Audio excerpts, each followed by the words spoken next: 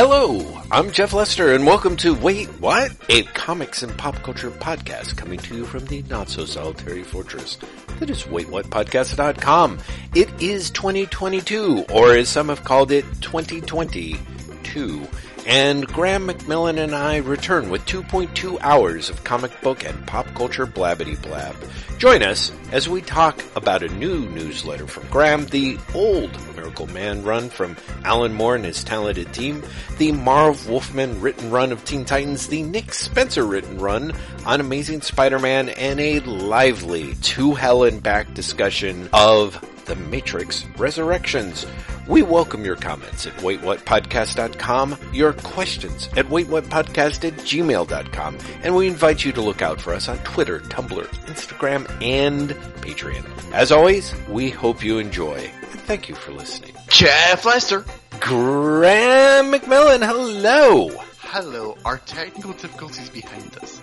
Yes, they absolutely are. What not? I just have to tell you.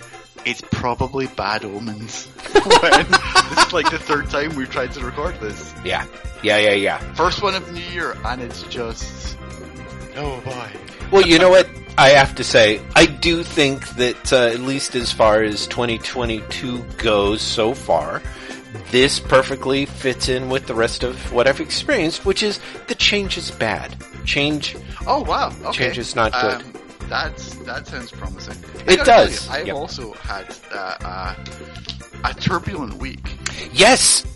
For reasons that I will not be expounding upon. Well, some of them I won't. In the podcast, because they're not actually my issues per se, but they're things that have affected me. But this has been a hell of a week. Are you the same? I am. I am the same, Graham. And let me tell you about my New Year's resolutions. May not be able to carry them through.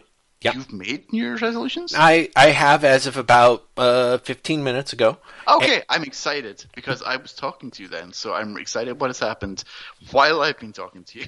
Yes. Well, I guess that's true. Well, no, anyway, a few minutes before I called you, Graham McMillan, I was like, my New Year's resolution is to quickly detour / U-turn / swervo majestico to avoid that moment when you're like, how are you? And I'm like, and you're like, oh, that good, huh? And I'm like, it's been rough. Look, it's 2022. We all know that things are rough. It's hard. I'm not going to talk about how bad things are. I would like to focus on the positive. I would like, and believe me, this is something I should have come to sooner since you are such the perky optimist guy. But Graham, I got to tell you, recently I was listening to a podcast, quite enjoyable.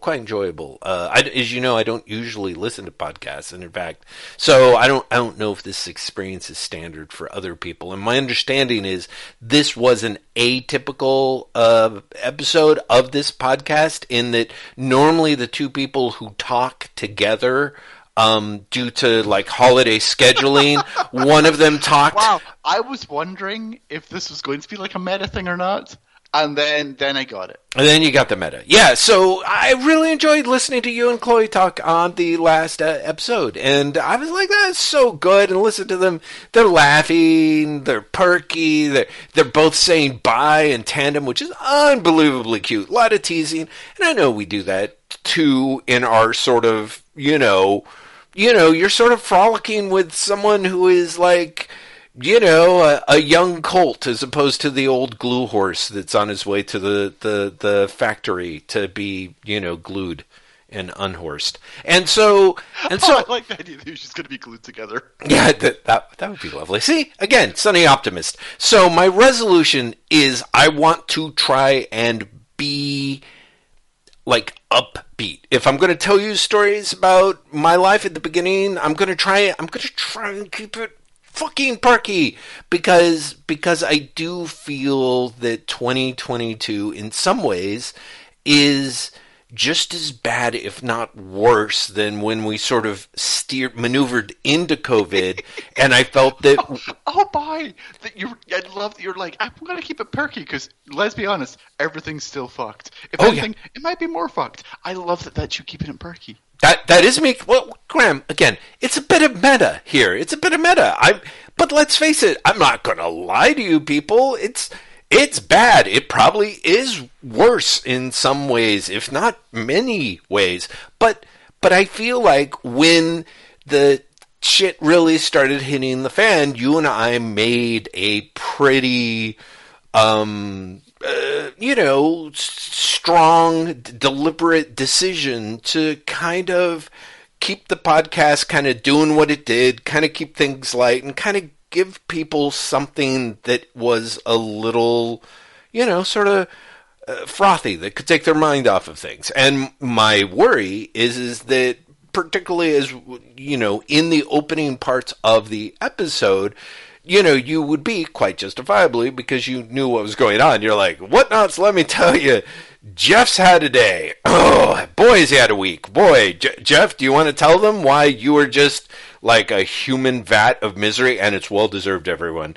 And I'd be like, yes, Graham, let me tell you. So I'm trying to, like I said, U-turn, extremo avoido, and maybe this will only last this episode and next week, which is a rock, and then we're right back to it. But maybe it won't even last all of this episode. Think of it that way. Well, thank you. Yeah, no. I mean, sure, we can take a pivot into some things, and Lord knows the great thing about us talking about comic books and the comic industry is, sooner or later things are going to get dark. So I think that that's okay. I'm just saying, for myself, I want to say I more or less have my health. I have a wonderful wife. I've got an amazing pug who is a ridiculous pain in the ass, and I love him. We've got a very nice place. We had a lovely sunset, and I'm very excited to talk to you, at length, to have you as a captive audience. You particularly, Graham McMillan, and then the rest of the Whatnots, also an audience, but maybe not quite as captive. And to rap with Cap, as it were. I am bowled over by that, and honestly, also feel like I'm being set up.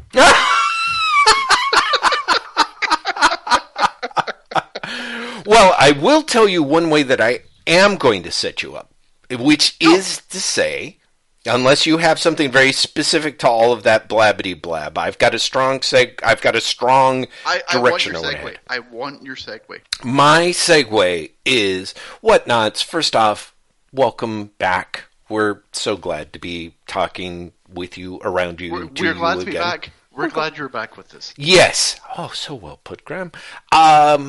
As you know, usually in the beginning of the podcast, Graham and I talk a little bit, digress about what's happening in our lives, and then we try and, one of or the other of us will find a segue and dial it into comics, and then we, we'll either talk about comics, but usually some little nugget of comics news. I want to make sure at the top of the hour, as they say, top of the podcast, to talk. I hope everyone started listening to us on the hour, so they understand that we're right here with the breaking news. Yes, and the breaking news at the top of the hour is a certain comics journalist has just started a new newsletter, and I want the Whatnots to hear about it. So why don't you tell them about that? I would really hope that the Whatnots have heard about it by now. Like, I tweeted about it a couple of times. This is what's funny. So I started this newsletter, right? Mm-hmm. And wait, so you started the newsletter? Yeah, I started the newsletter. Oh, okay, all right. I'm really tempted to be like, oh no, I'm sorry, I was talking about Rich Johnston. But no, that would be amazing. That would be really funny. So I started the newsletter, and then I realized I'd have to promote it. Mm-hmm. And more than most, Jeff. Yes. I hate promoting my work. Mm-hmm. Genuinely hate it. Mm-hmm. It brings me out in hives. And I was like, I can't not say anything, because if we don't say anything, then no one will know it exists. That's right. Yep. And so I hate that. I genuinely hate it. Mm-hmm. As stressed out as I was about launching it, I launched it on Wednesday. Another one went out yesterday's recording, which was Friday. And my plan is to do a couple at least a week. As stressed as I am about the writing of it, which I still am because like it's a new thing, and Right. what if it's good? What if it's shit? Who knows? Anxiety. I was more stressed about fucking mentioning it on Twitter. Mm-hmm. That was like the thing that really genuinely made me anxious. Mm-hmm. Mm-hmm. Because I was like, if I fuck up the newsletter, then I fuck up the newsletter. But like, I've got to tell people about it. Oh no. Like, I hated that. And then the response was incredibly positive. Of course. I mean, I suppose that's not self-evident to you, but to me and the rest of us. Yeah, I know. I other people have said similar things to me, but I was surprised. I was very surprised. And it's a thing I'm doing, and it's a thing, honestly, I'm enjoying. And it's a thing that apparently I wrote 2,000 words yesterday. Wow. Yeah. No, that's not surprising. That was a substantial episode. Yeah. Yeah, wasn't meant to be, Mm-hmm. but ended up being. In part because like I was just going to write about the Miracle Man thing for Marvel, Mm-hmm. and then Image's news broke Yeah. on Thursday, and I was like, oh shit. And then the Battle Action news broke, and no one talked about the Battle Action news. Yeah. Yeah. I was like, this is nuts. It's a hardcover all written by Garth Ennis with art including Kevin O'Neill. Yeah. Like this feels like something that someone would talk about, and seemingly not. Mm-hmm. So instead, I was like, I'm adding this. Oh shit, it's just under 2,000 words. Send. But we will see. I mean, I don't know. I'm sure there's some newsletter school, or if nothing else, a series of tips and tricks that someone slapped onto a PowerPoint. But is 2,000 words too long? I would say that's a sweet spot. That's like purely from my own point of view. I was planning on doing about 1,000 words a newsletter. Mm-hmm. Mm-hmm. And that's purely coming from like old school internet journalism rules, Right. which was 400 words is a quick hit, 800 words is a feature. Mm-hmm. Mm-hmm. And like, if it's Chloe and his Neotext, it's closer to like 1,500 words. But like, 800 words to 1,000 words is a feature. So it's like, okay, 1,000 words, that feels like a good length. Mm-hmm. Mm-hmm. So I'm going to do 1,000 words. And then, the very second one, I was like, oh, apparently I did 2 times that. I mean, if it makes you feel better, as you yourself pointed out, you did cover 3 subjects, which I think is pretty great, too. Which, again, was not my intention. Yeah. So we shall see. We shall see how all of this goes in future. I will say it's weirdly exciting to be writing comics journalism. For want of a better way of putting it, like for myself. Mm-hmm. Mm-hmm. Or without having to. What's the good way of putting this? Okay, you read the second one, right? Mm-hmm. I couldn't have done the dumb Rebirth and Doomsday Clock jokes. Yes. Anywhere else. Do you know what I mean? Yeah, yeah. No. Exactly. And what's funny is like literally minutes before it went out, I was going to take them out because I was that anxious about them. Mm-hmm. Mm-hmm. And then, true story, I decided to have lunch instead. See? You're thinking like an editor. Thinking like a trained editor. That's what I say. I was thinking, my stomach's really making a lot of noise. Uh-huh. I should go and eat. I can take it out after that. And then I didn't, and it went out. And I was like, oh shit, it's gone out. Okay. Yeah. So there you go. I'm enjoying it. I'm excited. I'm still nervous about it. I know what I have lined up, or at least I'm reporting out and hoping to cover in the next few weeks. Mm-hmm. And it's a bunch of things that I'm excited to write about. Mm-hmm. One of the things I'm excited to do that I don't really... Well, there's a couple of things that I'm excited to do that I don't really get a chance to do anymore. The sort of less interesting one, arguably, is announcing stuff.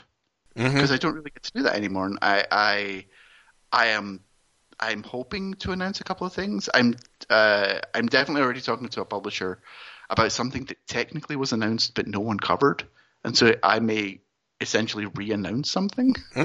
That's good. And honestly, much like the Battle Action thing, it was one of those things where I was like, I can't believe this got no coverage. Mm-hmm. This is genuinely odd to me. Mm-hmm. And the other thing I'm really excited to do is I'm excited to go back to stories. Right. Yeah. Right? I'm excited to do follow-ups Mm-hmm. because there was a point where I was pitching, and I will not mention, uh, about Marvel and Penguin Random House Right. distribution. And I was like, it's coming up in a month since it's been going on. Like, we should do a story about how well that's been working out. And they were like, no, but that's old news. Like, Right. that's been covered. And I was kind of like, yeah, but it's not, because it's happening now. Yeah. No, I Like, think that's good. It's actually happening. Right. I'm hoping to do a follow-up on the Image Union stuff as well, Yeah. because that strikes me as like an ongoing, unfolding story. Mm-hmm. And one that could have really, really big impact. Mm-hmm. Mm-hmm. You know, agree. so I'm excited to have the opportunity to do that sort of thing, and I'm hoping that I do it well. I'm hoping that other people see the benefit in it as well. I'm ridiculously excited and a little bit sort of humiliated. That's not the right word. Humbled is the word I was looking for. Mm-hmm. By how quickly the number of people who have signed up. Right. Really was like, I did not expect that at all. Like, this at this point, which is what, 5 days after launching, we're basically where I thought we'd be like 2 weeks into it, That's great. which is really nice. Mm-hmm. Mm-hmm. But it's also like, well, I hope I do a good job. Right. I hope it's a good job and they stay subscribed. Yes. And I'm also trying to work out how I'm going to do the monetization thing. Mm-hmm. Because I know, like, that's always been part of it, and I just have to work out how I'm actually going to do it. Yeah, absolutely. Absolutely. So at some point, well, let's put it this way. I'm going to make you give details at the end of the episode so that people who don't know about it or haven't heard about it can find it on the net. Is there if you have more to say on this subject, we can get that in at the end of the segment, as the professionals say. I don't really. I will try and remember. You will have to remind me to actually give out the details at the end. Okay. You're not going to do it now and then again at the end? Yeah, you are. I'm going to wait. Yep. Okay. No. Good point. Okay. Yeah. Yep. That's fine. Thanks. Sure. Thanks for that. That's really good. Yeah. Okay, so apparently, if you want to subscribe, this is a weird URL, and I apologize profusely, but you're going to have to go along with me. You're going to have to go to Get Review. It's GETREVUE. That's V as in Victor? Yes. Because it kind of sounded like B as in Baker, so that's fine. Get Yeah. Review, and review is REVUE.co/profile/comics FYI. Comics FYI. And that, of course, is good old COMICS FYI. Yes. Great. I will say this before we move on. Like, someone said, I'm so glad you didn't go with Substack. Mm-hmm. Review is actually a great platform for newsletters.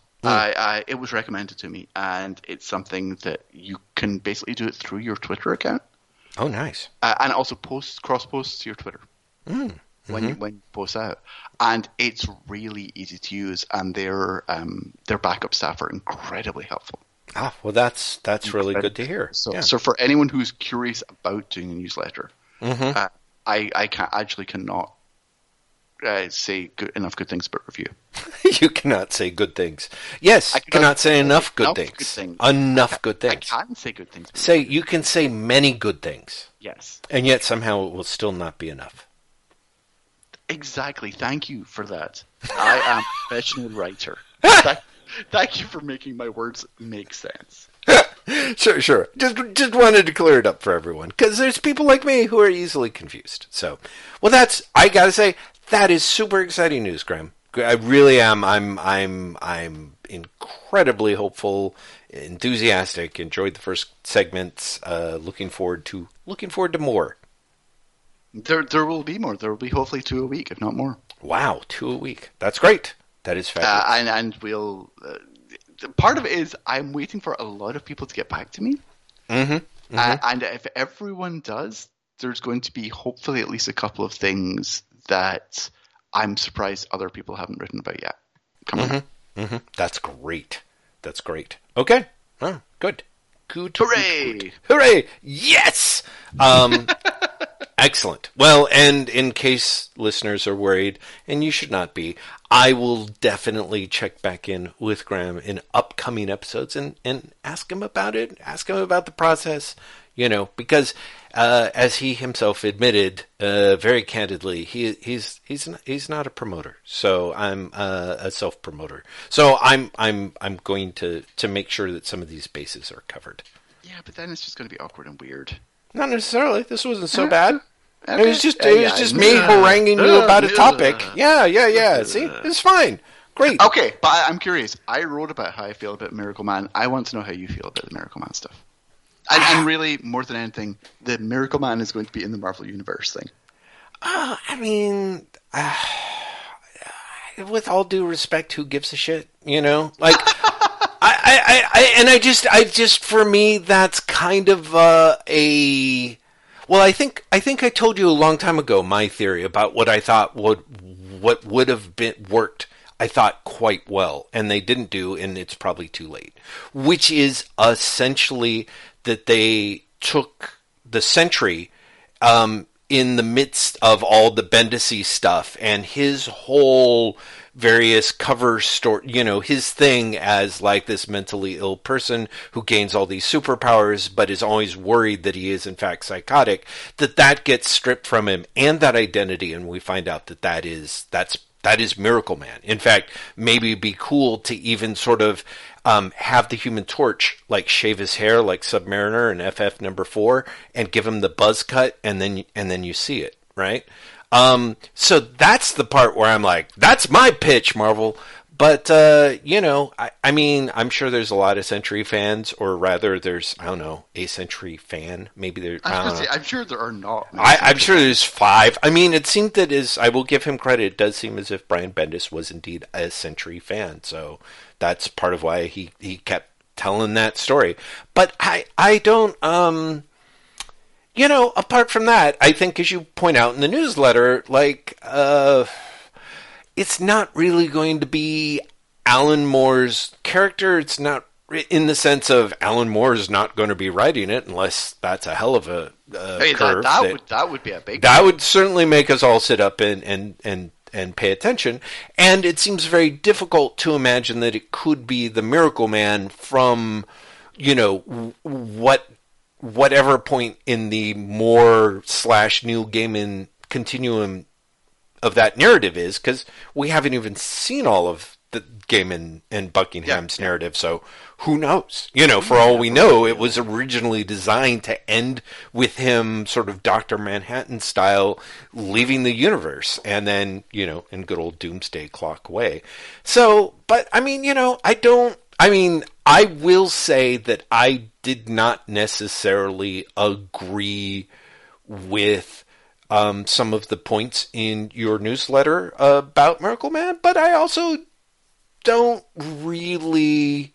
Again, I'm not sure that I have. At the point at which I'm at, I don't have much investment in either Miracle Man that I once had or the Marvel Universe that I once had. Really, so it's kind of a toss-up. You know what I mean? Like, it's kind of like, I mean, for me, I suppose the quote-unquote good thing is I won't have... If it ends up being something where people are like, holy shit, you got to see this, either in the it's great or it's a car crash kind of way, I can at least buy it without, sort of the moral qualms that I had in reading Doomsday Clock or Rorschach, which I do want to talk about a little bit later. And so there's kind of that of like, well, at least I'll be getting my bullshit guilt free, which is not nothing, but yeah, but I also just don't care. And it could, that could be a lack of imagination on my part. If somehow they turned around and they're like, okay, Al Ewing, you do this, and it turns out that Michael Moran is the guy behind the Eternity Mask or whatever at the end of Defenders, and I'm like, holy shit! Like, part of me is like, maybe that'll work out. But I, you know what I mean? Like, but the chances of it being like, I don't know, Mark Waid or Dan Slott, it's like, oh, look at me, I'm Miracle Man. Was that not a miracle? You know, and I'm just like, ugh. So that's. Is it not a miracle? That's the question. I would love if that was the end of the first issue. I've got to say, so I reread Miracle Man. Before this news broke, weirdly enough. That is weird. I read Poison Chalice recently. Or reread Poison Chalice, I should say. Because I've read it a while ago. Which I don't know if you ever read. I have not. I purchased it. I, of course, had read the excerpts on The Beat, which I enjoyed a lot, and plowed into it, and my attention span, which was already on the wane in those pre-COVID days, for whatever reason, I couldn't clear the wall, and I'm like, I'll have to come back to it. One of the fun things about rereading it is realizing that the Eclipse printings, the Eclipse reprints of the Warrior stuff, were in part illegal. Yeah. Right. They never got Alan Davis's permission. They never got Alan Davis's permission, yeah. Yeah. So, I mean, it really is a poison chalice. No, it I really mean, is. yeah. You realize, just how absolutely fucked up that series is. So I was rereading that, and I was like, I'm going to reread Miracle Man.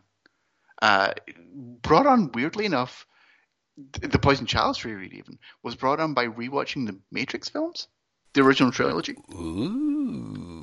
Because I got to the end of the third one, Matrix Revolutions, I think it's called. Right. Is Revolutions the third or the second one? No, it's the third. Reloaded is the second one. That's right. And the fight in the rain, and I was like, this is Miracle Man, isn't it? Mm. Like they rip off, the Matrix is ripped off of so many comics. But I was like, this is Miracle Man. Like they're doing the Miracle Man fight. They're doing the Miracle Man Miracle Man fight. That's what it is. Oh, Miracle Man, I'm going to blah, blah, blah. And I'd forgotten, and I know you're going to disagree with me, at least the first 2/3 of Moore's Miracle Man is actually kind of terrible. Like, it's not terrible is a strong way of putting it. It's clunky in a way that I don't think anyone would ever put do in connection with Moore. Like there's some genuinely terrible dialogue in there. There's some, I mean, the first chapter, the first installment on Warrior, and again, he's a very young writer at that point. He is very young, Graham. Yeah, but it's also the last panel is him literally going, "I'm Miracle Man and I'm back," and it's just like, oh shit, this is terrible. I mean, it's so, and that I think that runs all the way through. But part of it is the Beatles problem, right? Where so many people have ripped off so many parts of it, including speech patterns, that you just see all everything reads like a cliche, right? Because you're so familiar with the people who've ripped it off and turned it into a cliche. Well, but also some of it is just bad. Well, okay, but the other thing that I was going to say, and I know you're very excited, of course, to rip the pants off of Alan Moore in front of me because it's a wait what staple. No. I'm going to give you that. I'm just saying the other thing that I think is worth embellishing on is when everybody lifts things for parts, like you said, it's a cliche. You just see the cliche, but the other part is people, thank goodness, do refine things a little bit. So sometimes you do get something that is elegant in the original that people can't improve on and just worsen. But sometimes it really does, you've seen it done since, and because the people are ripping it off, it's done better. You know what I mean? So I do want to say, in the defense of a very young man who managed to raise himself by his bootstraps out of poverty, Graham. No, I'm kidding. Yes. I'm actually not going to argue with any of that, although it's very interesting to me that I think his V for Vendetta, from exactly the same issues, is far better. It's far better. And is more reflective of the Alan Moore that he would become. I feel that, honestly, his Captain Britain from that era, I think is better than his early Miracle Mans. I think Miracle Man doesn't really come together until that last third. Now, maybe a bit earlier. I don't think Miracle Man really comes together until Miracle Woman's introduced. Right. Right. And Interesting. I think there are like some really, like, genuinely embarrassing bits before then. Oh, You know, there's a lot of embarrassing stuff it's throughout. messy. It's Yeah. really genuinely messy. Mm-hmm. Mm-hmm. But it is this weird thing where I think the importance of Miracle Man genuinely is the historical significance of it, right? Mm-hmm. That it's Alan Moore's first take on deconstruction of superheroes, because it's not especially good, and Miracle Man isn't an especially interesting character. I disagree. You know, you think Miracle Man as a character is interesting? Yeah, I do. I do. Okay. Why? Yeah. Okay. So from what I remember, and again, I'm like, talk about Matrix, the Matrix movies, and Matrix Resurrections, which we'll talk about later. I hope it's like, yes, the eternal conflict, except only campier. You read something recently. I've got a spirited defense based on something that I haven't read 20 or 30 years ago. For me, what I think is great is that Moore is sort of able to kind of incrementally move things forward. But I would say that, say, the first 2/3 of Miracle Man, which again is awkward and mawkish, is very much about the dichotomy between Michael Moran and Miracle Man / Marvel Man. And I think that this is kind of important, and I believe other writers about it have pointed out, that they are two different people, but I think more specifically, Michael Moran is on the verge of becoming a father, and he has to deal with the fact that his wife her lover is literally this platonic ideal. So Yes.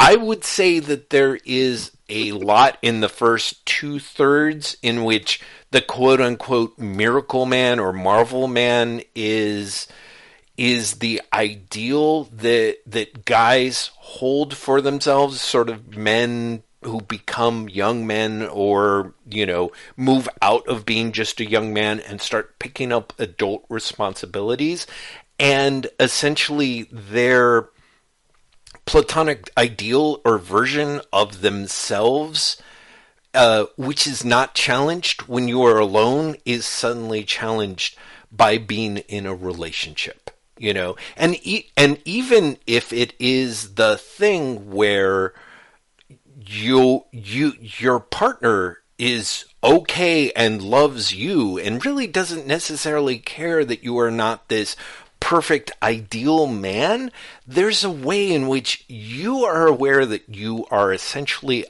a premature failure, and you have to deal with that. And so that's the first 2/3 of the book, and I do think that is kind of laid out there. There's a lot of stuff that's being, thrown at the wall, and they're trying to keep everything moving at a super good clip, but I definitely think that there's a strong element where that gap between Michael Moran and Marvel Man / Miracle Man comes out in the characterizations of themselves. And the thing that's really interesting about the third book is Moran is more or less obviated / disintegrated, and it's just Miracle Man. It's just the God thought. And then, more in the third book, with some amazing art by John Totleben, goes into his version, as he's openly admitted, of kind of the imaginary stories of Superman, more specifically the one where when Superman solves everything. And I do think that there is something that, of course, is fun about the idea that where his character ends up taking things is like, at the end of it, it's a better world. Now, of course, it being the narrative that it is, and gets passed on to Gaiman. Gaiman's kind of like, oh, well, it is, or is it, or is it, or it is, isn't it?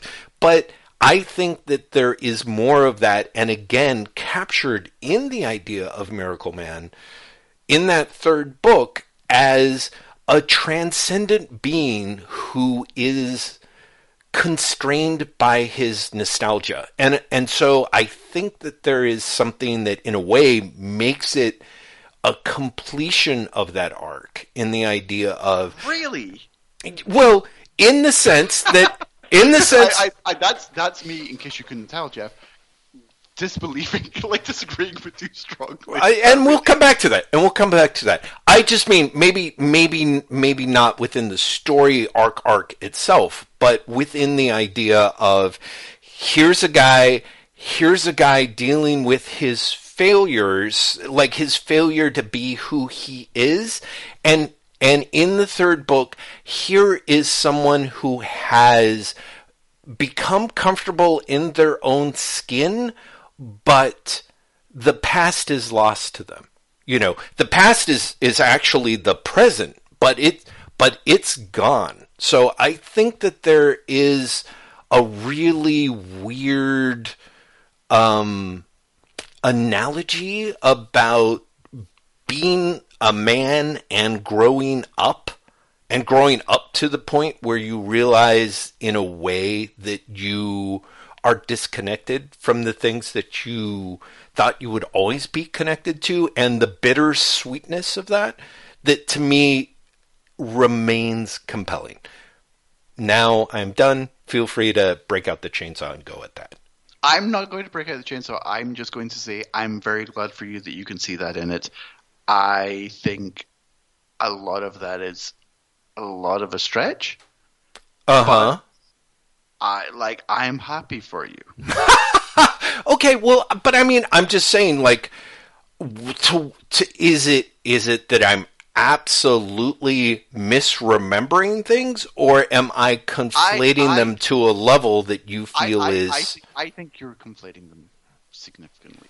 Right. I think you're also reading into a lot of things, but one of the things that Moore does really well is leave the space for people to read into things, right?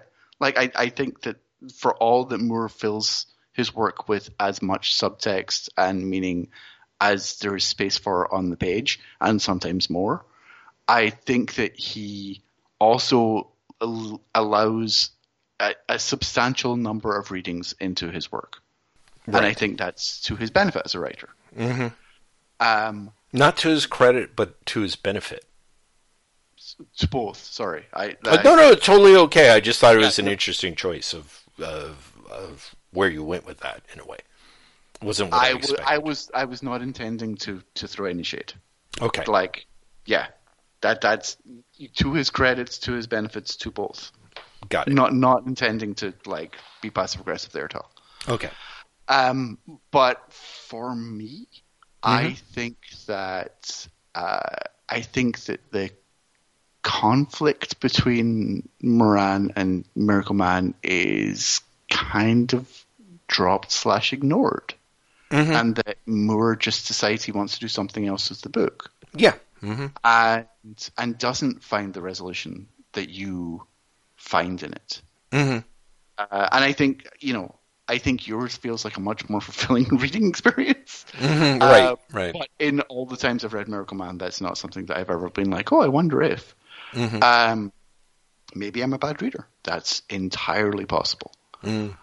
I don't know. I feel that you're being a very kind reader. Right. No. Yes. I genuinely think that the first 2/3 of Miracle Man is sloppy in a way that people just don't consider Moore's work to be. And it's very much someone learning to do what they want to do. They're a competent and exciting writer all the way through. But I think that even Moore would agree that the person who wrote the first 3 chapters and the person who wrote the last issue are significantly different people and significantly different writers. Absolutely, yeah. By all means. And I think there's some element of you crediting the early Moore with subtext that was not there. Isn't he reading a book like How to Be a Super Dad or something like that at one point? I honestly don't remember. Okay. But also, I I strongly suspect that even if he is, it's there for much more of like an obvious pun than the deeper meaning that you're imbuing it with. I see. But again, maybe I'm wrong. Maybe I am being an ungenerous reader. Well, that could happen with Alan Moore, certainly. If there is someone to whom it might happen, I suppose. I've been remarkably generous to writers I'm not normally generous to lately, so it's very possible. It's true. It is interesting to me, and I do. This is not throwing shade, but you had reread his Swamp Thing as well recently, right? Yeah. So, Jeff, do you know what I'm rereading right now? Mm-hmm. Nick Spencer's Spider-Man run. Okay, wait. Okay, before we get there, which sounds interesting, my point is saying that you've actually been reading a lot of Alan Moore relatively recently, like older stuff recently to you. Yes. And I am curious because Miracle Man didn't work, and as you point out, V for Vendetta very much did. The Captain Britain stuff you have a lot of fondness for. I'm not even sure that V for Vendetta necessarily does, as much as I think it is just. I think he is more successful in what he's setting out to do. Like, I think ultimately, when you look at them as entire bodies of work, I think I prefer his Miracle Man to his V for Vendetta. I see, but you think his V for Vendetta is a more. I think if you read Miracle Man, like, there are visible jumps in quality. Yeah, right. In terms of Moore's writing, because ironically, it almost happens as the art gets worse. Right? Yeah, because you have a whole period where it's like Chuck Austen and it's like, ooh, well. Yeah, shit. right. Yeah. And also, again, not throwing shade because they were very young, but like some of that early Alan Davis work is not great either. Especially compared with what he later did with his work.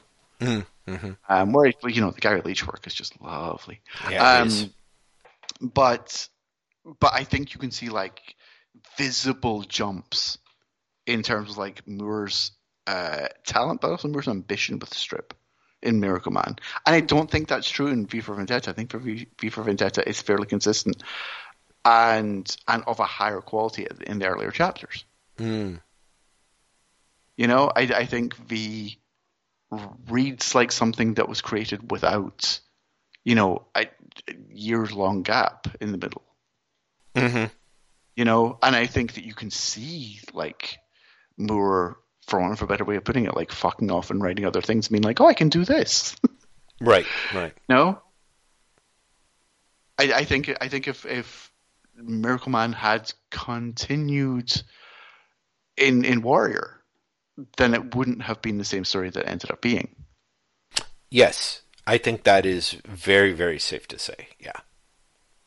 Now, just out of curiosity, and again, dragging you a little bit further down the road you don't want to go per se, how would you rank in terms of your enjoyment and or I don't know their quality, Moore's works as you have read them or reread them, Oh, God. I mean, in terms of quality, I think Watchmen is at the top.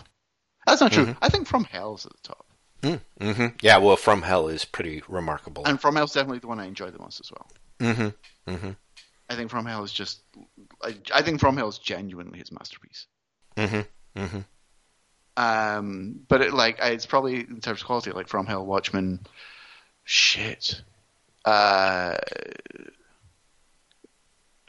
is what I'm literally like, what else have I read recently enough that I feel like I can, put it on the list? Yeah. Well, I mean, it's funny because it sounds like you're being reluctant. I thought that you would actually be, I'd gotten the impression that you were generally pretty up on Moore's Swamp Thing. Maybe not at the level of everyone else does. But I literally was like, do I say V for Vendetta or Swamp Thing next? Or call it. I feel like those two are pretty close. Miracle Man. No, in fact, even before Miracle, like above Miracle Man, I put something like Halo Jones. you know? And then Miracle Man, and then, fuck knows, Lost Girls. Well, no. Right, no? Yeah. And then, Tom Strong and all that nonsense. But, in terms of things I enjoy, From Hell is by far my favorite. Far and away my favorite. And then honestly, you get to things like Bo Jeffrey's Saga and DR and Quinch, which are probably more my thing. Yeah. And then it would probably be Swamp Thing, and then Miracle Man, and then V. Okay, that's good to know. There we have it. There's a bunch of I like his Green Lantern Corps stuff a bunch. But that's sort of, almost unfair because, I like it because it's Green Lantern Corps as opposed to, it's like going, I really like these fill-in on Vigilante, What? No, that's totally fair. I mean, let's put it this way. I love his Secret Origins issue of the Phantom Stranger, Jen. That's great stuff, man. That is great stuff. It's actually really good. It really is. I know, but I'm just saying, it gets this weird thing where it's like, I like this, genuinely random thing.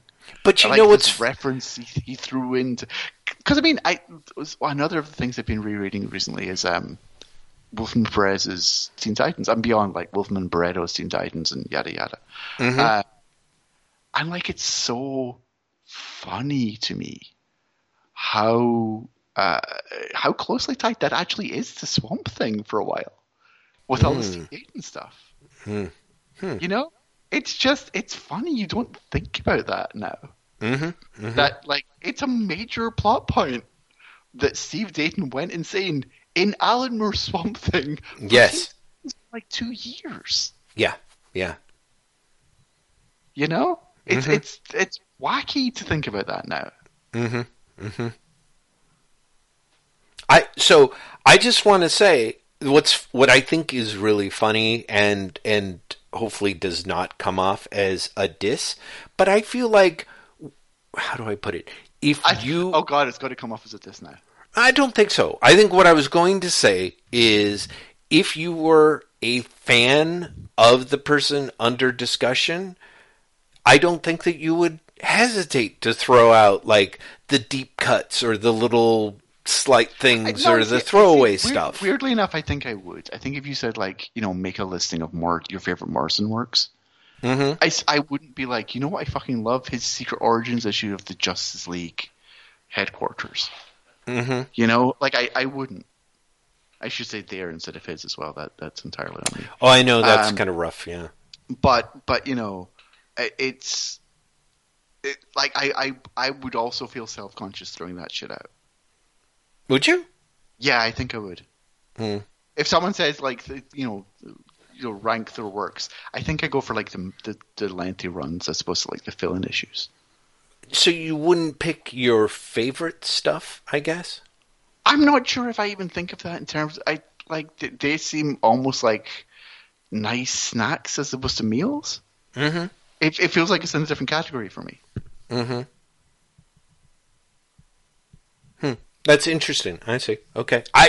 It's funny. I don't think, apart from thinking that fans have a strong tendency to kind of bust out their deep cuts, and to me being kind of a... Okay, what's your Alan Moore favorites?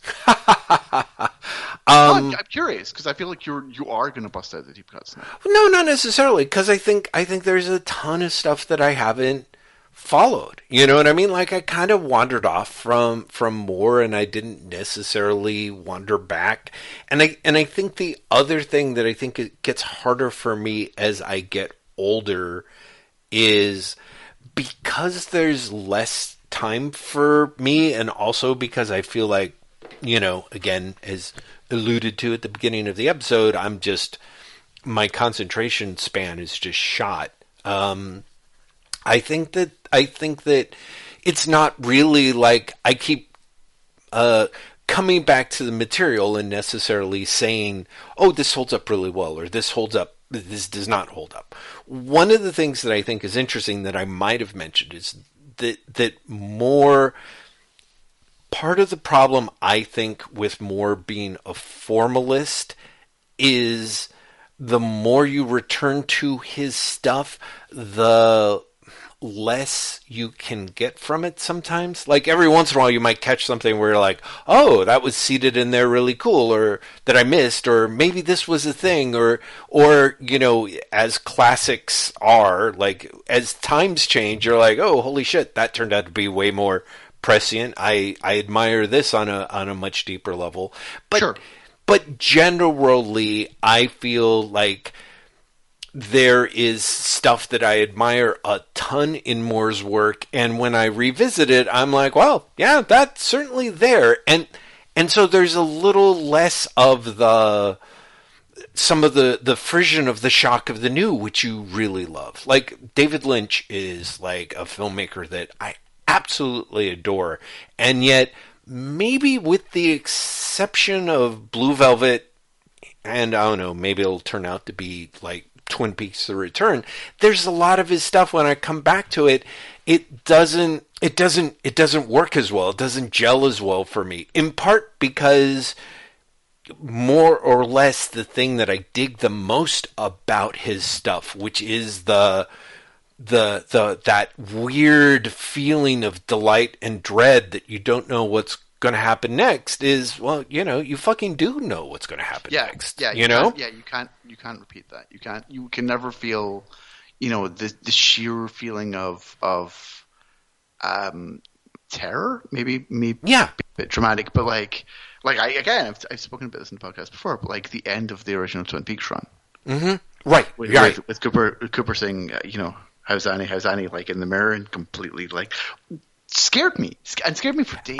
Absolutely scared me for years. I remember actually having it pop up in a nightmare, like seriously 5 or 10 years later. It'd be like, wow, what the hell was up with that it but it really did like kind of just dig its nails into my brain. But yeah, like you said, so I feel like Lynch is one of those guys of like, yeah, let him make more projects, because each time he does, and this is incredibly reductive because someone's going to break out like Straight Story or Elephant Man, but when you think of Lynch doing Lynch, the feeling that you get of that weird delight / dread, like really, like you said, terror in parts, and also just ridiculous relief in others, like you get that feeling with each new product, but doesn't necessarily mean you're supposed to return to the products, I guess. You know what I mean? So I sort of feel that way a little bit with Moore, and I feel like there are a few works for which I've come back to, and I'm kind of like, interestingly enough, I feel like that is where the artistic collaboration side really comes through. Is like, yeah. when I come back to Watchmen, I'm kind of way more wowed. Like it's been long enough that I'll forget shit and I'll be like, oh, that's pretty great. And so that's the miracle of getting old. But that the last book of Miracle Man and From Hell, I'm just like, holy fucking shit, these artists are good. Like Dave Gibbons is just fucking amazing. One of the strange things about Moore is, I think, because of that experience you're talking about the first time around, I think the artists almost get overlooked. Mm-hmm. Like I am a massive Eddie Campbell fan, and I read From Hell the first time because of Eddie Campbell, and yet it took like a second or third go around before I was like, oh, Eddie Campbell's really fucking doing the work here. Yeah, right. You know, mm-hmm. Because you get almost distracted. Same with Watchmen. Mm-hmm. Like Watchmen takes multiple reads before you really see what Dave Gibbons is doing.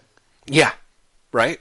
And just there's just there are creators that can go toe to toe or bring something out or really make the ability to capture Moore's kind of overly obsessive, busy world building, and genuinely make it feel organic and like a real thing, which again is something that Gibbons does tremendously well. One of the things that I think Chloe mentioned in the last episode in talking with you is how part of the thing that really is probably to Rorschach's significant advantage is King is working with a new artist, the amazing Jorge Fornes, who just fucking does fabulous stuff, but it also reads very different. Like when King is working with Mitch Gerards in Strange Adventures, they've worked together a lot, and it kind of more or less feels it, and that can be a plus or a minus or whatever. But but it's a very clear thing, right? You know, you're getting a Mitch Gerard's book, right? And I think King, for that most part, writes for the artist as well he should, and so I think that there is a lot to be said for the fact that that as his collaborators kind of fire back at him or build with him, like one of the things that's great about Swamp Thing for me is because it was a traditional Big Two comic book, like those guys shot their mouth off a lot. You know what I mean? Like, they're talking about it in, like, Amazing Heroes or Comics Journal or whatever, the comics presses of the time. And so there's kind of a record of them talking about that stuff. And what's great is seeing how much the Swamp Thing stuff is very much a collaboration with Moore and Bissett and Totalbin. You know, and what Bissett and Totalbin bring to that package is also fabulous. Yeah, and it's substantial, and it really is. You know, it would be a very different book without them. Also, you saying that just makes me go, shit. 1963 is way up on my list of favorite Moore. Oh yeah, right? Yeah, absolutely, like, way up on my list of favorite. Mm-hmm. Mm-hmm. Yeah, that stuff is great as well. And it's funny how much, like, you know, again, like I can actually reread that stuff, and perhaps because it's not finished, there's no closure, and so I can just kind of hop back on that treadmill and kind of go at it. And I think part of that also is the fact that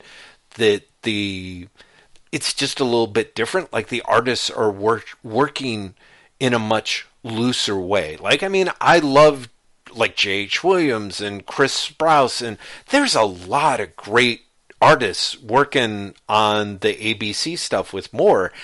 I also just kind of don't find myself interested in revisiting, or when I do, it just is kind of so, you know what I mean? Like, there's kind of a little bit of the I do think that there's something to be said for the stuff that's unfinished, in a way, in that regard, for Moore. So it's easier for me to be like, oh yeah, 1963 is fabulous. Some of the Green Lantern Corps stuff, like you said, I know it, like you said, you're like, I like it because it's Green Lantern. I would say there's absolutely a really good case to be made that part of it almost feels like it's more seeding the landscape for, you know, his Green Lantern run that he never gets to do. And I'm sure that Moore would be like, oh, no, I just had a good idea, I wanted to crank it out. But, you know, with 8 pages or so, things are left open, and it's very much that someone like Jeff Johns can come along later and be like, oh, and be like, all of that. Yeah, exactly. But it's funny, because, like, part of me, you know, I say, you know, because it's Green Lantern, I love Superman, and yet I also think For the Man Who Has Everything is wretched. Interesting, and it's also Dave Gibbons. So, is there a reason? Is there a particular reason why? I mean, other than you just don't like it, never have, just thought it kind of. Honestly, I just don't like it, and I like the art fine enough. Mm-hmm. It just, and again, this might be the whole thing where, like, I've read enough people ripping it off that by the time I got there, I was like, ugh. But it feels dull. It feels dull and obvious. Mm-hmm. Mm-hmm. Yeah, I can see that because having revisited it a couple of times, I'm like, it's okay. I mean, it is funny how much seriously it has been, like, literally redone and retold, but also, yeah, bits and pieces of it are ripped off. Like, there's just huge chunks of, to me, Zack Snyder stuff would not exist without some of the bits and pieces I feel of like that. I feel like a lot of the everything you know is wrong. Is Buffy really in a mental asylum? Right. Like shtick comes from the man who is everything. Oh, I absolutely. think it went like all through pop culture, like way beyond comics. Mm-hmm. I feel like every single genre series for like 10 years had a maybe it's all a dream episodes. Sure, yeah, absolutely. And so by the time I did finally read it, then I was just like, fuck, really? Right. Ugh. Which again is just the opposite end, because for me it was I picked it up. I remember I was spending the summer with a friend at his grandfather's place when I was however the hell old I was, and we went to his grandfather went to like a liquor store or something, I think a 7-Eleven, and I was looking at the comic spinner rack, and it was that classic, oh, this cover looks interesting. Like, didn't know who, the what, the where, bought it right there. There was no credits on the cover or anything. Right, exactly. It was just like, oh, this looks interesting, and then it passed the flip test of like, oh, that page seems kind of cool. What's going on here? I'll pick this up, and then it was, there is that. There's also the joy of discovering something that's just new, fresh out of the tin, and you're like, holy shit! As opposed to when somebody, you've basically been force fed the bits and pieces and told that it's fantastic, Like, so I get it. I don't know if I'm... The other thing is... Yeah. Sorry, I was going to say, the other thing is, I just don't really like that version of Krypton. Yeah. Interesting. Do you like any version of Krypton? Do I like any version of Krypton? I kind of like the weird, like, mix and match one that exists now. Mm. Like, do you remember? God, it's probably like 15 years ago now. Before the New 52, do you remember there was like a whole like interrelated Superman story where there's a new Krypton and Superman goes back there and like, he goes back to, he leaves Earth and he goes back there and ends up in like a war between like Krypton and Earth. Do you remember that at all? Vaguely, not really. So no. So one of the concepts of that is basically all of the versions of Krypton are coexisting because they're all different, like, social guilds. And so you have, like, Burns' version of Krypton exists because that's the Science Guild. And then you have, like, so that's a very clever guild, idea. And, like, I like that version. That sort of makes sense. I kind of like the Silver Age version in a sort of a goofy sense. Because the Silver Age version was basically like, look, we've all got, like, big shoulder pads, but basically it's Earth. I love the Silver Age version too. I love the Silver Age version, yeah. But when I say like I don't like that version, I mean I specifically the version Moore writes in that thing where like everyone's a little bit cold and sterile. Yeah, right. Like that like no pun intended, leaves me really cold.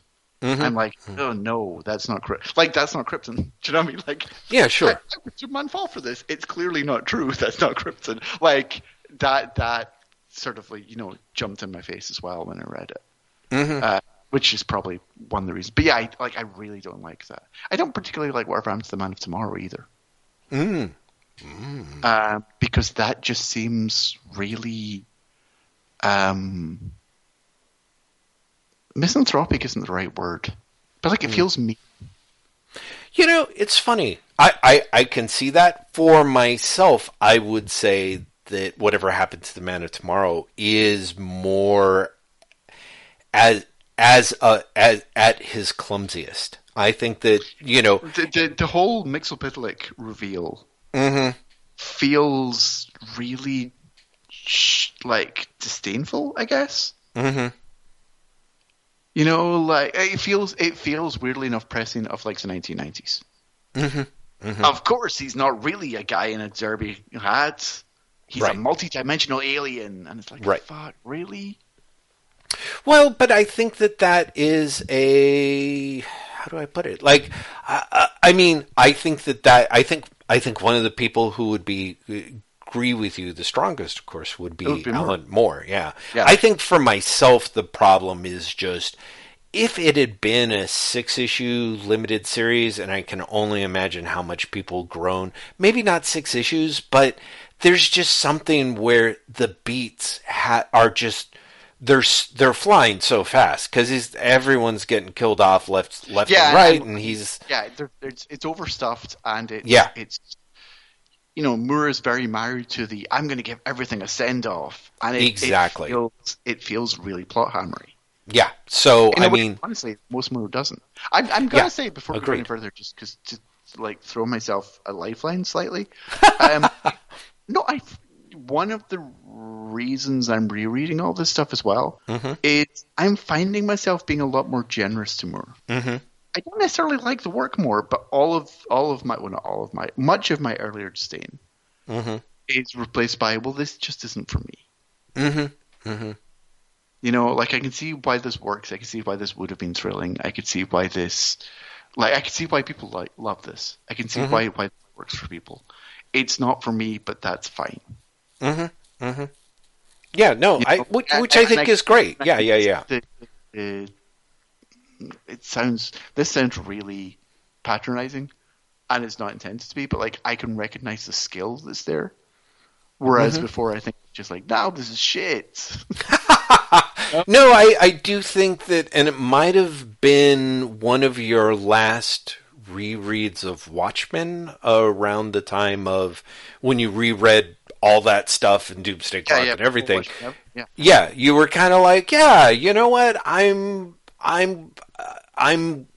You're kind of like, I'm at a point where I feel I can appreciate this. I don't necessarily like it, but I can give it its due. And so I do feel, and so knowing that you had come to that point, and the fact that you'd read Swamp Thing, and the fact that you recently read Miracle Man, I'm kind of like, so is he, it seemed more than just closet hate reading, but maybe not, and so I was curious. No, it's not. Yeah, it's not hate reading at all.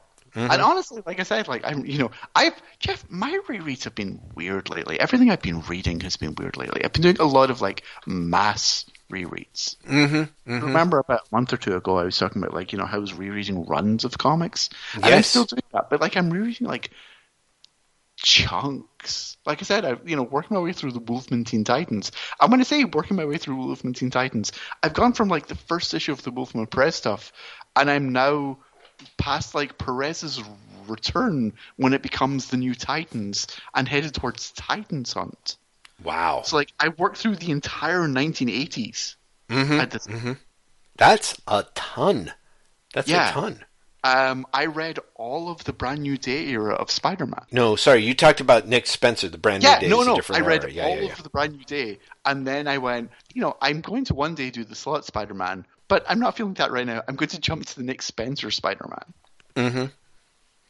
Which I'm happy to hear your thoughts on that and other stuff. Or you can continue to ruminate on...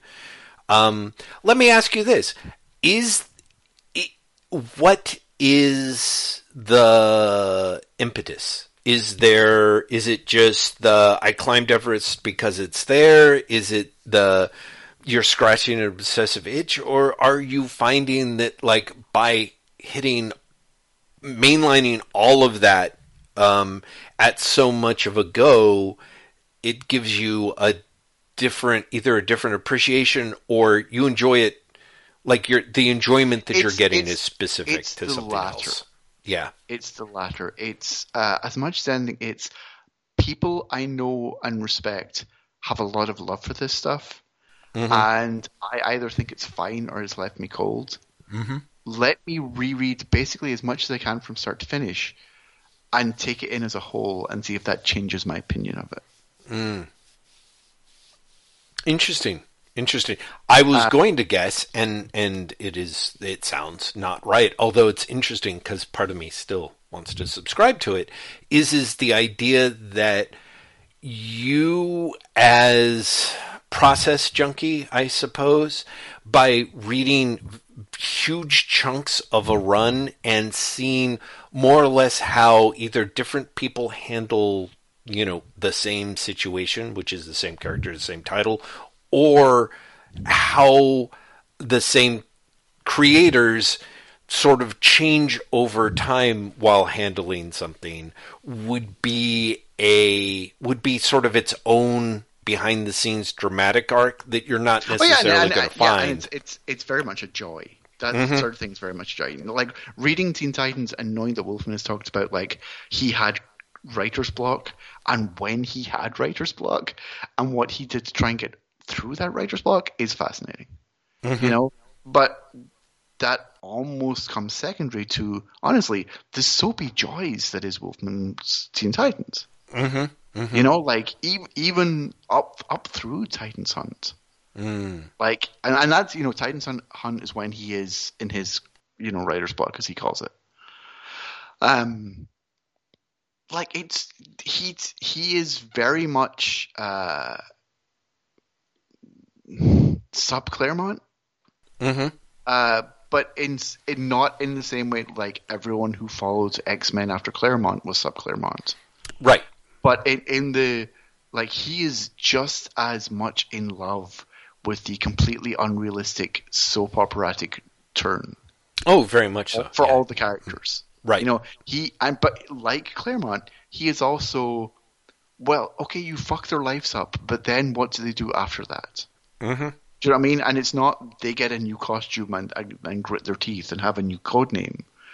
It's like there's a whole arc where after the Judas contract and after the launch of the Baxter Teen Titans book, like Dick Grayson essentially quits the team, has a nervous breakdown, and joins a cult. Wow. And like that's great. That shit's great. Right. And Raven joins the same cult because it's called Brother Bloods. And then she comes out of it and she's like, well, Dick went through that with me and he loves me and I know he loves me because I'm an empath. So I love him. So I will make him love me romantically and sexually as well. Wow. Nice. And like that shit. I can only imagine the excited call that Marv Wolfman got from Claremont himself on that turn. Boy. Right? And he's like, oh God, you could do that. Yes. More of it. But then, like, the way that Wolfman resolves that plot is so anti-Claremont, it's amazing. Because, like, if that was Claremont, there would be, like, a big confrontation, right? Right. And there would be people being like, you betrayed my mind. How can anyone do that? And literally, Wolfman's like, Starfire comes down, she's like, you know that Raven has a crush on you, right?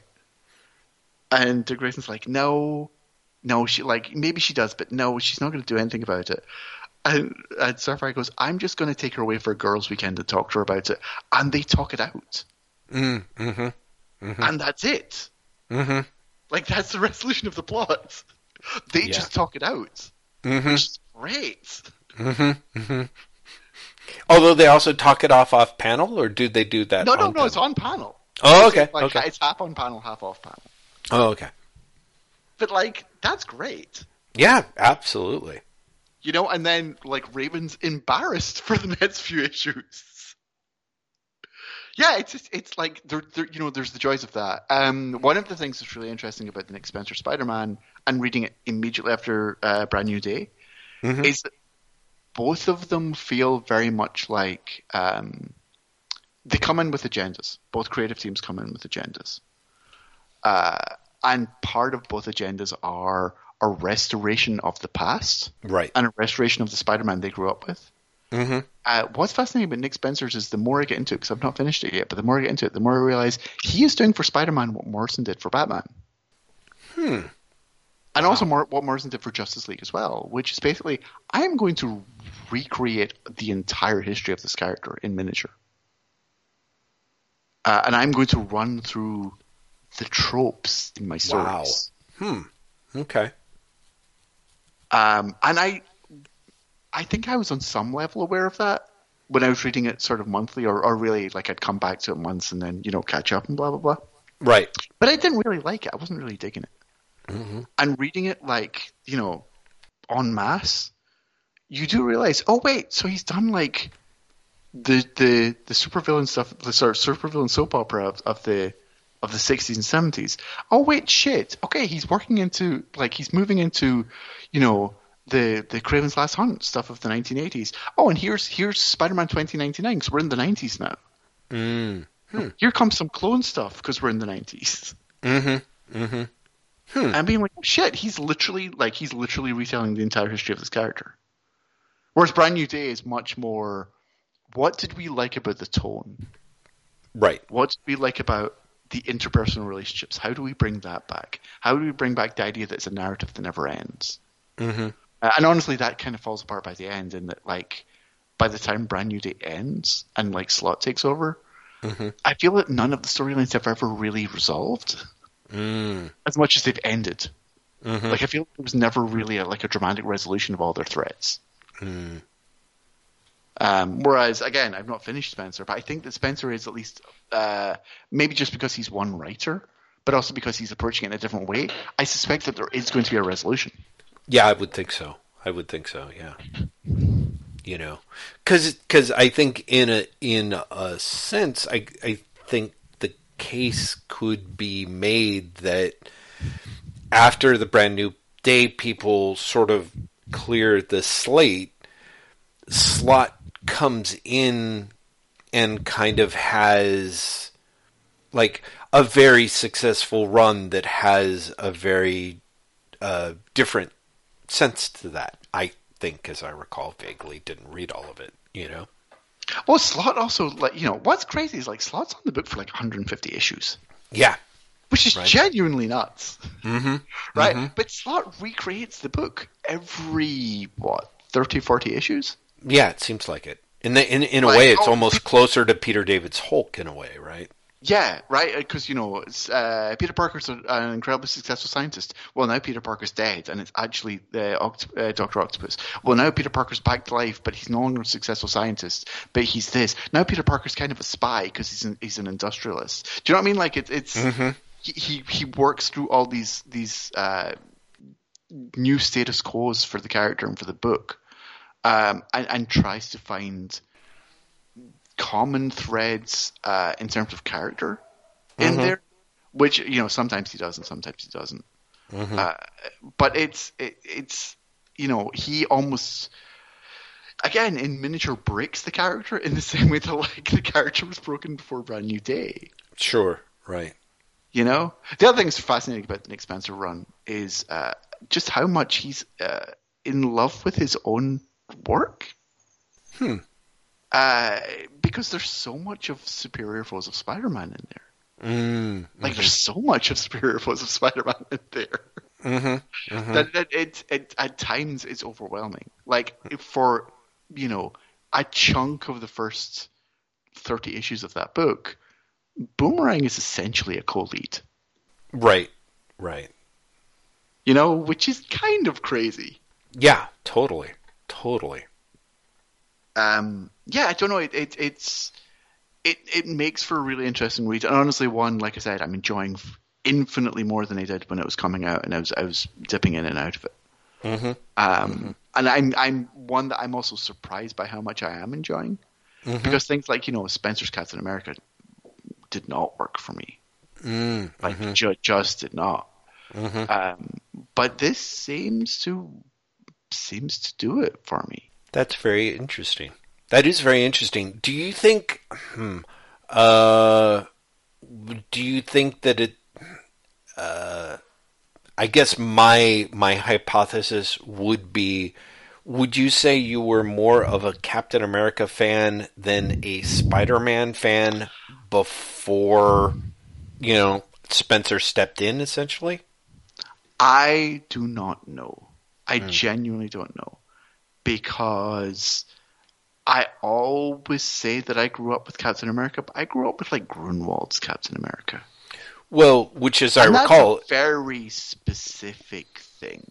Which originally Spencer started with, and you were kind of like, yeah, I'm kind of down with that, and then of course really departed from, if I'm not mistaken. And then he leaned hard in the Nazi direction. Yes. I don't know. It's because here's the thing, I'm nowhere near a Spider-Man fan like you are, at Right. all, Right. right? But I love Spider-Man. Mm-hmm. Like, give me a good Spider-Man story, well done, and I love Spider-Man. Mm-hmm. And one of the things that's kind of interesting about the Spencer thing as well is like the bits I don't like about Spider-Man, I still don't like about Spider-Man. Does that make sense? Like, you get, honestly, Kraven's Last Hunt is just, no, it's not, it's not my thing at all. Mm-hmm. Right? Mm-hmm. And so having 12 issues of a sequel to that, Good you know, Lord. I'm stumbling through that, You're right. going, I get what you're doing here, and on some level I appreciate what you're doing here, but I wish it wasn't taking so long. Right. Yeah, completely. You know, and especially because it is at once a sequel and a restoration of Kraven's Last Hunt. Wow. Well, because Kraven comes back from the dead in Brand New Day, right? And spoilers, Hunted, the Spencer written sequel, ends with the death of Kraven again. You know, so it's like putting those toys back in the box. Right. Right.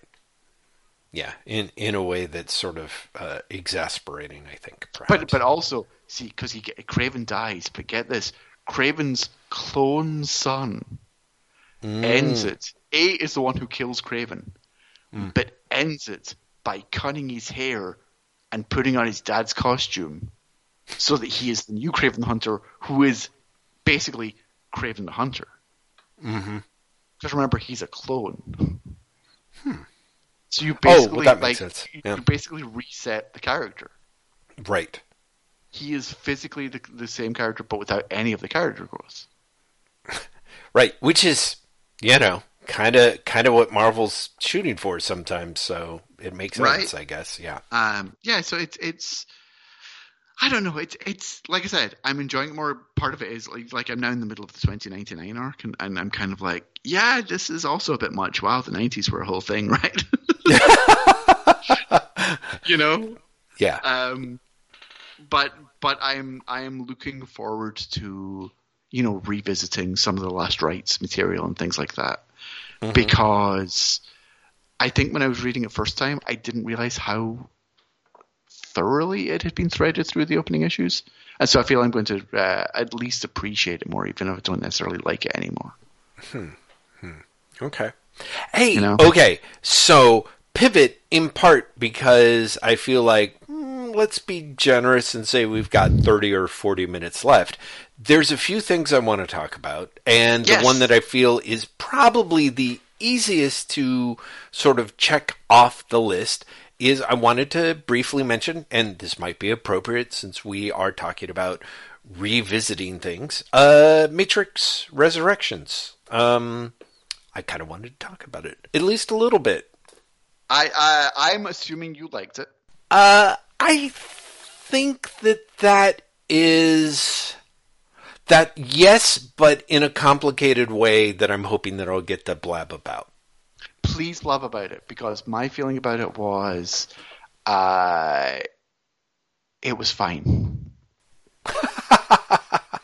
No, honestly, I was left. I kind of again was left really cold by it.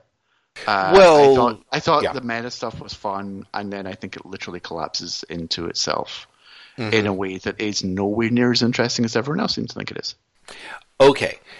I think, and the only reason why I'm sort of dragging this out is I think that it's appropriate. Sometimes as time goes on, like everything can flatten out. One of the things that I liked was you tweeted, I would assume within a day or so of seeing it, that you kind of felt like The Matrix Resurrections was a bit like the trilogy in miniature.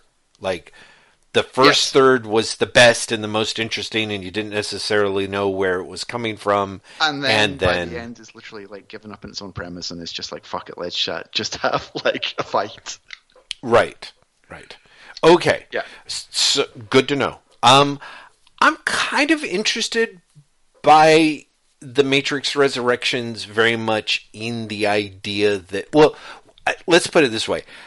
I had hoped in a way that it would be a movie to talk with you and Chloe about, because I do feel that one of the things that a lot of people online have talked about is that a lot of people feel that the queerness of the original trilogy is pushed to the forefront. That I've read at least one essay that talks very specifically about trans pain and trans imagery, I suppose, in Resurrections, which, again, as a cis dude, kind of flew by me. But I was, in an alternate world, we sit, the three of us, and we kind of unfold it, except, of course, you're in that world, you're deeply bored because you're kind of like, who cares? It really didn't do much for me. Yes. But I mean, the other thing that's really interesting is everyone kept on talking about how meta the film was all the way to the end. And I'm not sure it is. I think the first third is meta, and then I think there's a lot of subtext in the rest of it. And the part of me was wondering, do people misunderstand meta and subtext? Like, I think there's a very strong queer subtext. Like, I think it's unmistakable that the male hero is, for all intents and purposes, rescued by the female hero in this film. And as the male hero flounders with their sense of purpose, it is the female character who steps forward to be the protagonist. And, as the film comes to a conclusion. Well, so I think that is that's a good point and an excellent read. I also think there is a case to be made, and I think that you would do a better job. You would be able to prove it or disprove it with less talking out of your ass than I would. But Edie and I rewatched the first Matrix the night before we watched Matrix Revolutions, and Edie was like, "Are we going to rewatch the second or third?" I'm like, "No, we do not want to do that." And of course, then you miss the Mervagonian or whatever his name is making the woman come through a pie. Yeah, that's rough. That is a loss, I gotta say. No, I mean, the thing that's funny is I would genuinely like to revisit The Matrix Reloaded, because there's stuff in there that I think is disappointing when viewed when you measure it against the first Matrix film, but there's a lot of stuff in there that's really interesting, that I really like in a stoner philosopher way, that I think they kind of leaned too heavy into. And then the third movie I would like to rewatch, because I just fucking hated it in the movie theaters. I just sat there it's an impressive mess. Yeah, it's just bad. And there's things, there's issues, there's a variety. The second and third movie are a fascinating mix of like unbridled ambition, but also a lot more sloppy hand waving. One of the things that's fun about The Matrix, the first movie, is that in a way, it kind of, and it could be because I haven't revisited it in such a long time, but coming back to it, I was like, oh yeah, there's it is very much a formalist work in the sense of everything is very neatly schematicized out, but to an almost sort of Watchmen-like degree that can be fun if you've either A, partially forgotten, or B, just kind of are there to watch it and kind of admire the clockwork of it, I guess. The second and third movie really do fail in that sense because of any number of many factors. I do love the people who are kind of, after the Matrix Resurrection, are kind of like, You know what? I'm going to just flat out say it. The Wachowskis are not good filmmakers, and apart from Bound in the first Matrix movie, most of their movies just flat out suck. And I would say that there is a case to be made for that very heavily, but interestingly enough, I do not think that I can say that the Matrix Resurrection can be that, in part because A, it's just one of the Wachowskis and not both, but B, it's the Matrix Resurrection, I think, is pretty delightful in that it's such a dismantling of the Matrix. You know what I mean? And is it though? It is. Again, it is. Okay. How? Do you want me to say how? The two things that I think are. The first half is. Oh yeah, no, I think it all is. I think it all is, and okay, please explain. The two tools by which the Matrix Resurrection doesn't deconstruct the Matrix. It disarms the Matrix. Is camp, of which the camp from the original trilogy is arguably pretty po-faced. It is, I would say. I would disagree. I would say that. And I may. Sequels. Well, see, and that's it. I would have to revisit them, but I personally think that the second and third movie, they have camp moments to them, supposedly, but I think the first movie, to the extent that there's the camp, it is the camp of like utter sincerity / melodrama, and reject it or don't, and you more or less don't. Yeah. Yes. The other thing is, I think all of the Matrix. So honestly, I think all of the Wachowskis' filmography demonstrates that, and this is when everyone would get mad at me, they're technically excellent filmmakers with shitty taste. I think their taste level is terrible, and I think sometimes their bad taste can be taken as examples of camp when they're not.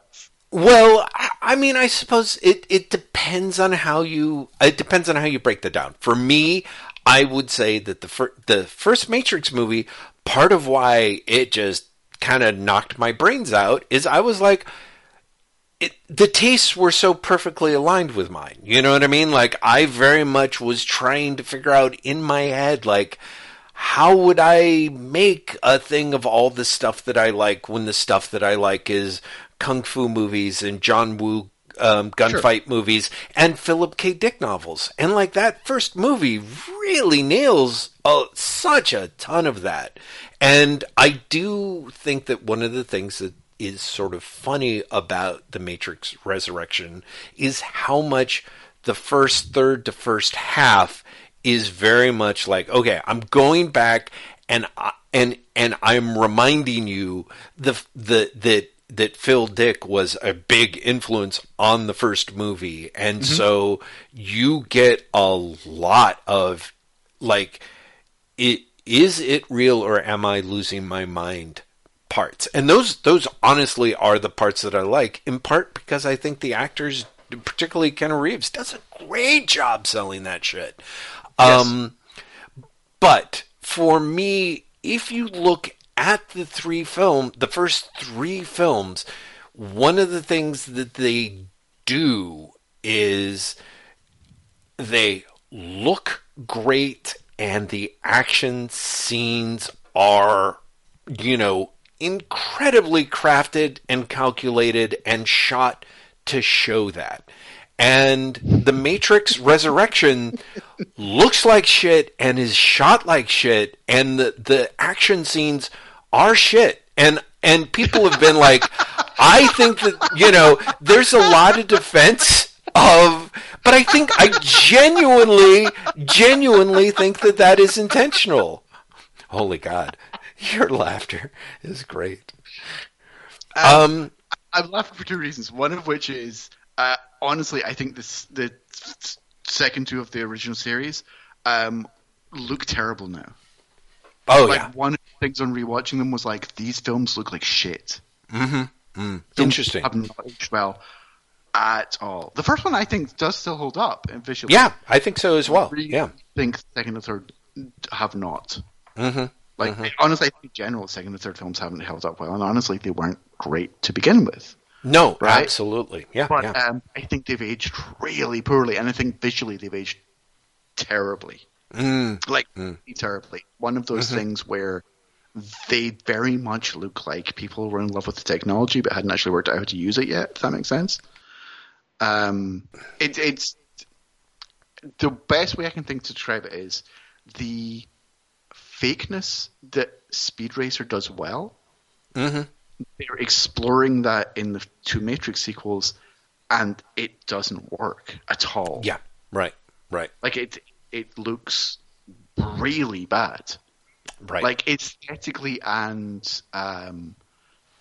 just technically poorly. I think it really doesn't. So it's funny, you're like, the first three Matrix films, their action sequences is great, and I'm like, the first one, yes, you clearly haven't rewatched the last two recently. Well, it totally is true, but I do remember. I will, at least for the second one, I'm willing to bet that the action films will go back. The action in the new one is terrible, and that shows it's a deconstruction. Is great, and what's particularly funny is I've heard other people say that as well. Well, which I love that. It's the greatest. Like, what's the opposite of a backhanded compliment? Well, a front-handed insult? Well, because I think so to me, the Matrix Resurrections very much reminds me of something like Godard's Weekend. You know, it is, and Godard went through a period where he was making like anti-cinema, or very specifically, I guess, anti-bourgeois cinema. You know, which more or less had sort of grown. And encompass so much of cinema at that time.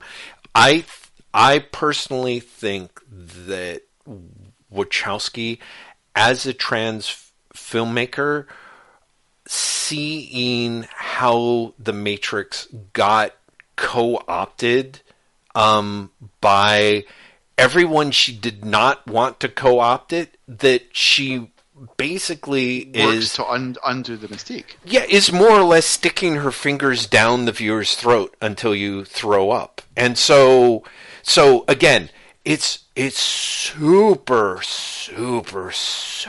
campy. It's super shittily shot. The action scenes are bad. In other words, all of the stuff that would allow for lack of a better term, the Chads to get a hold of it, and like embrace it and use it and internalize it in a negative way. I think that this is there's a point in which Smith and Neo are talking about the fact that Warner Brothers wants to do a new Matrix, and more or less is going to do it whether they're on board or not. Like they flat out says they can do it without us, and I think I 100% believe that is part of what Lily Wachowski was thinking of, and I also think that she was like.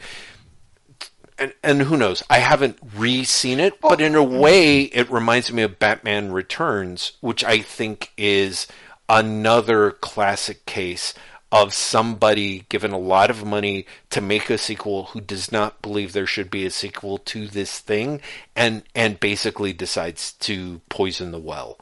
I mean, it's no Gremlins 2: The New Batch. Let's just say that. Which, to me, remains the... You think this is a franchise, I will do my best to kill this franchise film ever. True. That is true. Although it's much more enjoyable to me than either Batman Returns or maybe The Matrix Resurrections. You know what I mean? Like, it's easier for me to be it's giddily nihilistic. So I have two questions. Right. Firstly, what is camp to you about the second half of the film? What is camp to me? Well, I'm not even sure where the second half of the film is, but you, of course, talk about everything after they see Jada Pinkett Smith in the worst makeup ever. Oh, that is bad. Well, I mean, there's that. I mean, is that before or after? I think before that is. By the time they're basically after Neo wakes up again. So right, so there's the scene with the Merovingian like hollering ridiculous Monty Pythonisms at them while they're all sort of jumping around and punching one another, and I think that right there was a point where I'm like, okay, that's ridiculously campy. You're like, this is amazing.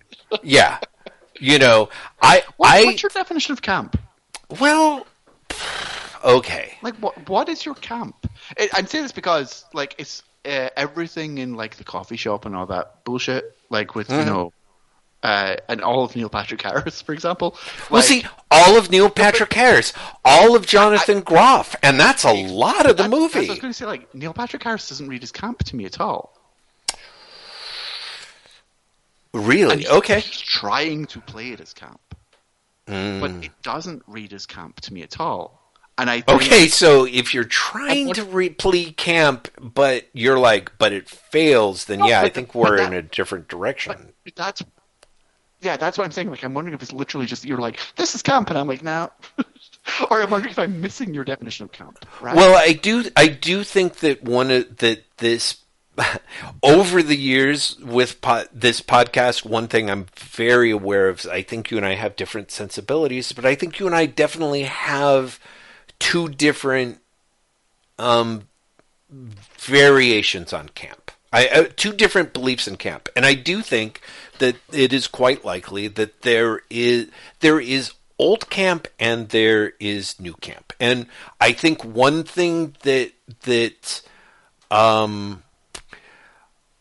I would say that if forced to it, I tend to prefer quote unquote old camp, which is essentially the artifice of what you are looking at and or the intensity of what is behind it shatters the suspension of disbelief on the part of the viewer, and so you are it's an archness. You want a tangible archness that breaks the fourth wall. That is new camp. Old camp to me is something that just breaks that fourth wall. You know what I mean? So I do split. So anything that breaks the fourth wall is camp? To me, yes. A lot of the things that people call camp that they embrace, whether that's like, for example, old Joan Crawford, Bette Davis movies, or to me, a lot of silent films, John Woo's The Killer, like a certain amount of John Woo stuff is interpreted frequently, and I think makes sense to say as, sure, it's camp, because at a certain part, you as the watcher, like, cannot believe what you're watching. But the difference is, to me, is between old camp and new camp is, quote unquote, old camp and quote unquote new camp, is that there's a level of camp at which the filmmaker is so engaged in the material, they do not care whether the listener rejects it or not, or the viewer rejects it or not, because they are trying for an intensity of effect that does not necessarily have to deal with, per se, even the audience. Quote unquote, new camp is much more the area of people breaking that, like you said, in that deliberate archness. So you see what I'm saying? And I feel personally, for myself, I am of the old camp school, and I think you tend to be of the new camp school. Unfair, honestly, you know what I mean? I suspect that my definition of camp is just very different. Well, and that's what I think. So I've laid those things out. But I don't even fall into that dichotomy. Well, that's what. Well, I mean, and that is fine. Just the fact that you're like, yeah, I don't think the Matrix Resurrection is camp. And then I'm like, okay, then yes, by all means, we're working out very. To me, Matrix Resurrection is definitely in the school of new camp. So tell me, in that sense, to the extent that I've laid it out, do you have a definition of camp? Do you have something that... My definition of camp does not involve a literal breaking of the fourth wall, as much as it is an implicit and unstated shared awareness of the, for one of a better way of putting it, like limits of genre. But genre is even the wrong word, right? It's like a shared joke, but it's it's like a shared awareness of the artificiality of the environment, right? But it doesn't involve an actual breaking of the fourth wall. I think once you break the fourth wall, it ceases to be camp and starts being something else. Well, I say breaking of the fourth wall. I should say the breaking of the suspension of disbelief. I don't necessarily mean someone turns the camera and winks. You know what I mean? So yeah, right. To so roll like, that back. Anything like that is not camp to me, right? But a shared unspoken recognition of the constraints of which the fictional constraints in which you as an audience and the material is working, but also of the ridiculousness thereof. So there has to be some recognition that like this is inherently silly, and then working within that, not even making fun of it per se, right? And so I don't think like for me, the Matrix Resurrection, that's what it's called, the Matrix Resurrections fails to be camp because it sounds weird, but it is winking at the audience too much, and it's honestly too needy. Like I like the metatextual stuff at the first half, right? I like all the the game stuff. It's a weird hyper narrative because the Warner Brothers were going to move ahead without Lana, but B, that's not why Lana came back. Like Lana's been very open about coming back because of what was going on in her life and because she just wanted to revisit the friends, like the characters were. It's implicitly about the death of her parents and the death of her friends. Right. So it's nothing to do with this. But she then creates this like hyper meta narrative. Which, in another nod to, and this drove Chloe mad when we were watching it, I was like, oh shit, it's another Invisibles reference. Right. It's a game because it's techno cult. In the same way that like King Mob turns the Invisibles into a game. Suddenly Neo was turned the Matrix into a game. Right. But it's a fake narrative. It's a fake meta narrative. Right? Which is honestly fascinating. And weirdly enough, the post credit sting left a really bad taste in my mouth about all of that. Yeah. Did you see that at the end? The very end? I did, yeah. Where they make the Catrix joke. And there's something about that felt that made me think that much of the Matrix, I keep forgetting the Resurrection. I keep on wanting to call it Resolution. I don't know why. I always do. It's a problem. That makes me think that Resurrections is made with disdain, but disdain towards the wrong people. For want of a better way of putting it. Yeah, I don't know. It really did seem like a film that had a lot of good ideas and then decided, what if we just ignore all of those good ideas? And also have things where it was like, fuck it. Like, what is Smith actually doing there? For that matter, what actually happened with the Matrix? Like, what actually happened on a narrative level? I'm still not sure what happened. Which part of the Matrix? Like between the trilogy and the start? Okay. Yeah, between films. What that actually happened? Right? Right. It makes it. I literally don't understand. Because at the end of the third one, is Smith has become a self-perpetuating virus. that Neo knows that if he basically reconnects Smith to the main central program, it will destroy Smith. So Smith is willing to stay inside the Matrix but stay away from central program. And Neo goes to the central program and is in conversation with it when he gets infected by Smith, and the computer destroys Smith, which also kills Neo. Right. Right? Mm-hmm. Never mind the fact that, like, you know, then there was peace between the two sides, because even in the context of the third film, that makes no sense. Yeah. Like, it literally doesn't. It does not make sense at all on a narrative level. But in the new one, rather, X number of years have passed, which is fine. Right. The central program not only saved Neo's life, they seemingly resurrected Trinity, who is dead in the third film. Right.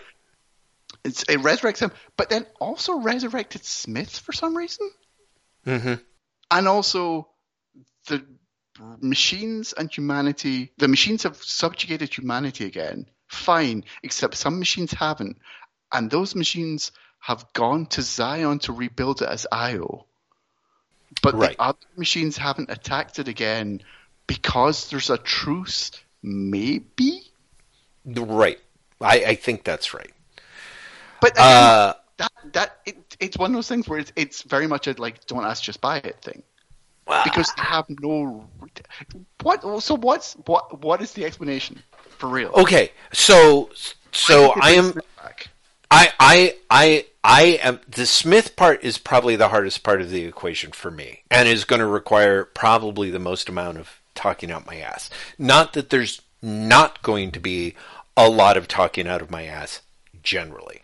So... And I should say that there are people who are, you know, Matrix quote-unquote completists, for whom, if you have watched The Animatrix, which I have not, and some of the cutscenes from the Enter the Matrix video game. Yes, yeah, that's where Lawrence Fishburne dies, yeah.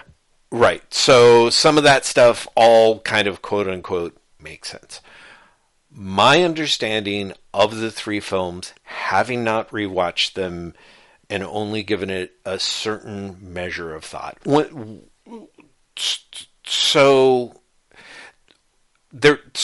part of what I also have to say, and this may or may not be a thing, is the Wachowskis are past a certain point in their career, either narratively or philosophically obsessed with the concept of free will. And there is a lot of sequences where essentially someone is told a thing, and usually that they're going to lose, and then they decide they won't.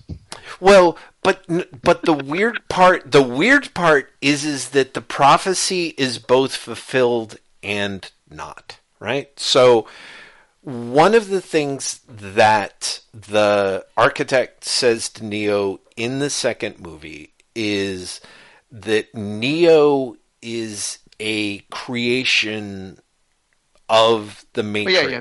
There have been multiple Neos, yeah. Right.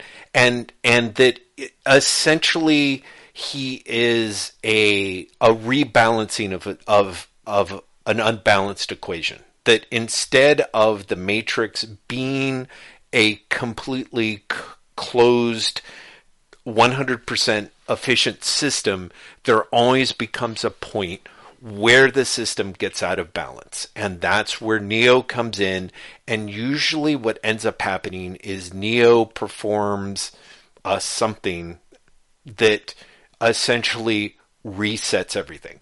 Now, I've got a whole... He specifically, like, it's explicitly said that he chooses to let the machines kill everyone, but he saves part of humanity so they can start all over again. Right. So, Because the choice is like, do you try and save Trinity? Right. Or do you save humanity? Do you save humanity? Yeah. Right. And of course, every other Neo has chosen humanity. That's right. And he chooses Trinity, and yet and so they end up in a new situation at the end of the third movie, which is a new restabilizing of things and quote unquote that period of peace where, if I remember correctly, Neo makes a deal with the machine sentience of the Matrix, or the master set core, to defeat Smith, and if he does, humanity will be saved. And I think maybe those that want to leave the Matrix are allowed. So essentially, Zion is allowed to exist and survive. So that is sort of the end of the third movie.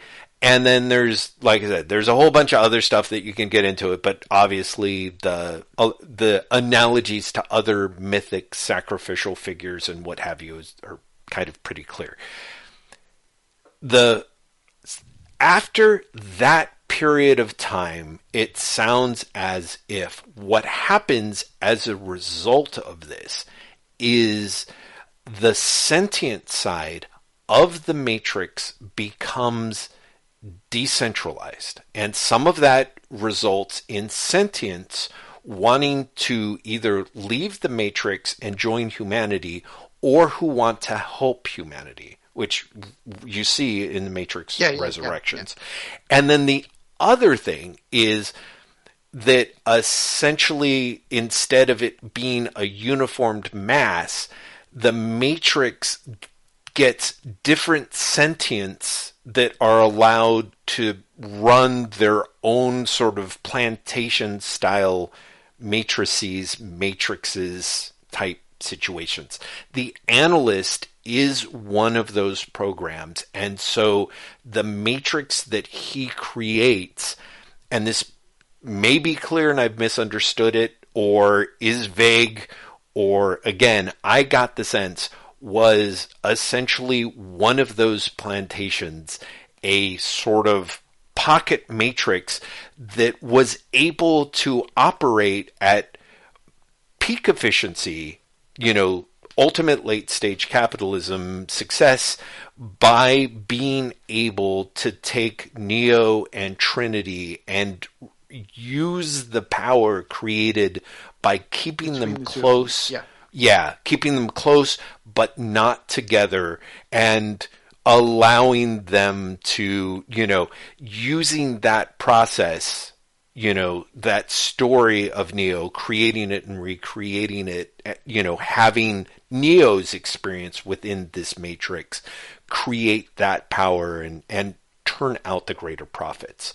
So does that help? Does that answer some of your questions? Now, the thing with Smith, like you said, is the hardest part, because my understanding, and I could be wrong, because it is not stated in Resurrections, but I think was stated in the original trilogy, is at the end of Matrix, once Neo jumps into Smith, becomes him, blows him apart, and then Smith reforms, the two of them are bonded. And that's, again, in the hero villain, one can't exist without the other.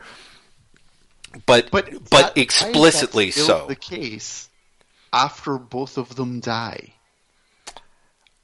Because the real answer is because that's the way the writers wanted it. Right, but because what the writers started with. Wavy. Well, that becomes that weird part of, like, quote unquote, why are you telling these stories? Like, not yeah, but, you know what I mean? Like, But for me, like, the problem is when your climax depends upon the presence of this character, and the presence of this character is in itself like a hand wave. But I don't see it as a hand wave. Like I said, I feel like, again, they build it so that you can't have one without the other. So if you resurrect one, you've got to resurrect the other. You know what I mean? They're inextricably linked at that point. Oh, what a shock. I thought this was going to be the time, I tell you. I totally get it, Graham. I totally get it. I'm not necessarily saying there just feels like there's, I don't know. I feel like there's a lot of because I say so in Resurrection, and honestly, on some level, fine, right? Mm-hmm. It's Sure. it's Lana's story. Go for your life. Mm-hmm. But it's also something that, for me as a viewer, I was just like, okay, sure. Like, it was like playing like games with the 9-year-old, where he's like, and then Right. there's been a rule change, and it's like, okay, sure, whatever. Absolutely. You know, like it didn't, like it felt very much like pulling stuff out of your ass, and you know, great. I do end up just being like, okay, I'm glad that works for some people. Yes. But Well, I think there's like a lot of hoops to jump through to get there, and as it comes down to it, I just wasn't willing to go through all the hoops. I totally get it. And if it makes you feel better, I really do think that history will remember The Matrix Resurrections as the movie at which many, many people did not want to be arsed. You know what I mean? And I thought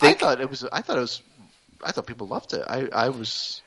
Well, again, I think you're either on it if you're into it, you know. And again, but I personally feel like one would say like, yeah, man, they weren't making it for you, and I think that is certainly the case when it comes to a certain level of fanboy Chad, which you are not. But yeah, I do think that there were a lot of people who were like, who thought the first one was fine and the other two were kind of shit. So like, well, it's expressly. But didn't everybody? I mean, are there people who are really huge fans of? There might be fans of the second. There's no fans of the third. There are people who think that like the entire trilogy holds up.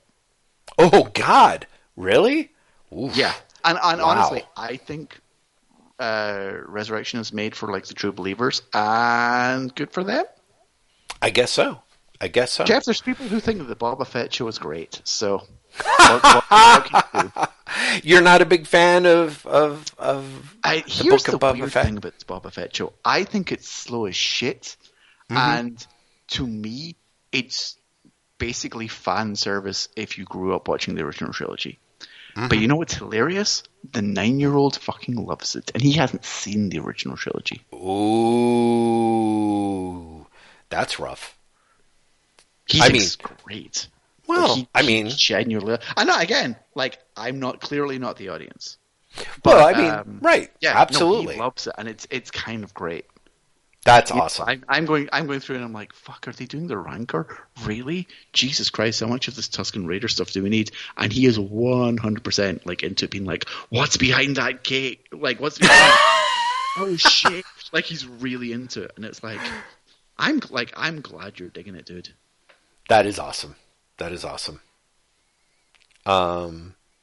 Yeah, what was it? Somebody said like, I don't know this Boba Fett, but you know, I hear they've written a book, and good luck to them. The publishing industry is tough, Yes, and I love that joke.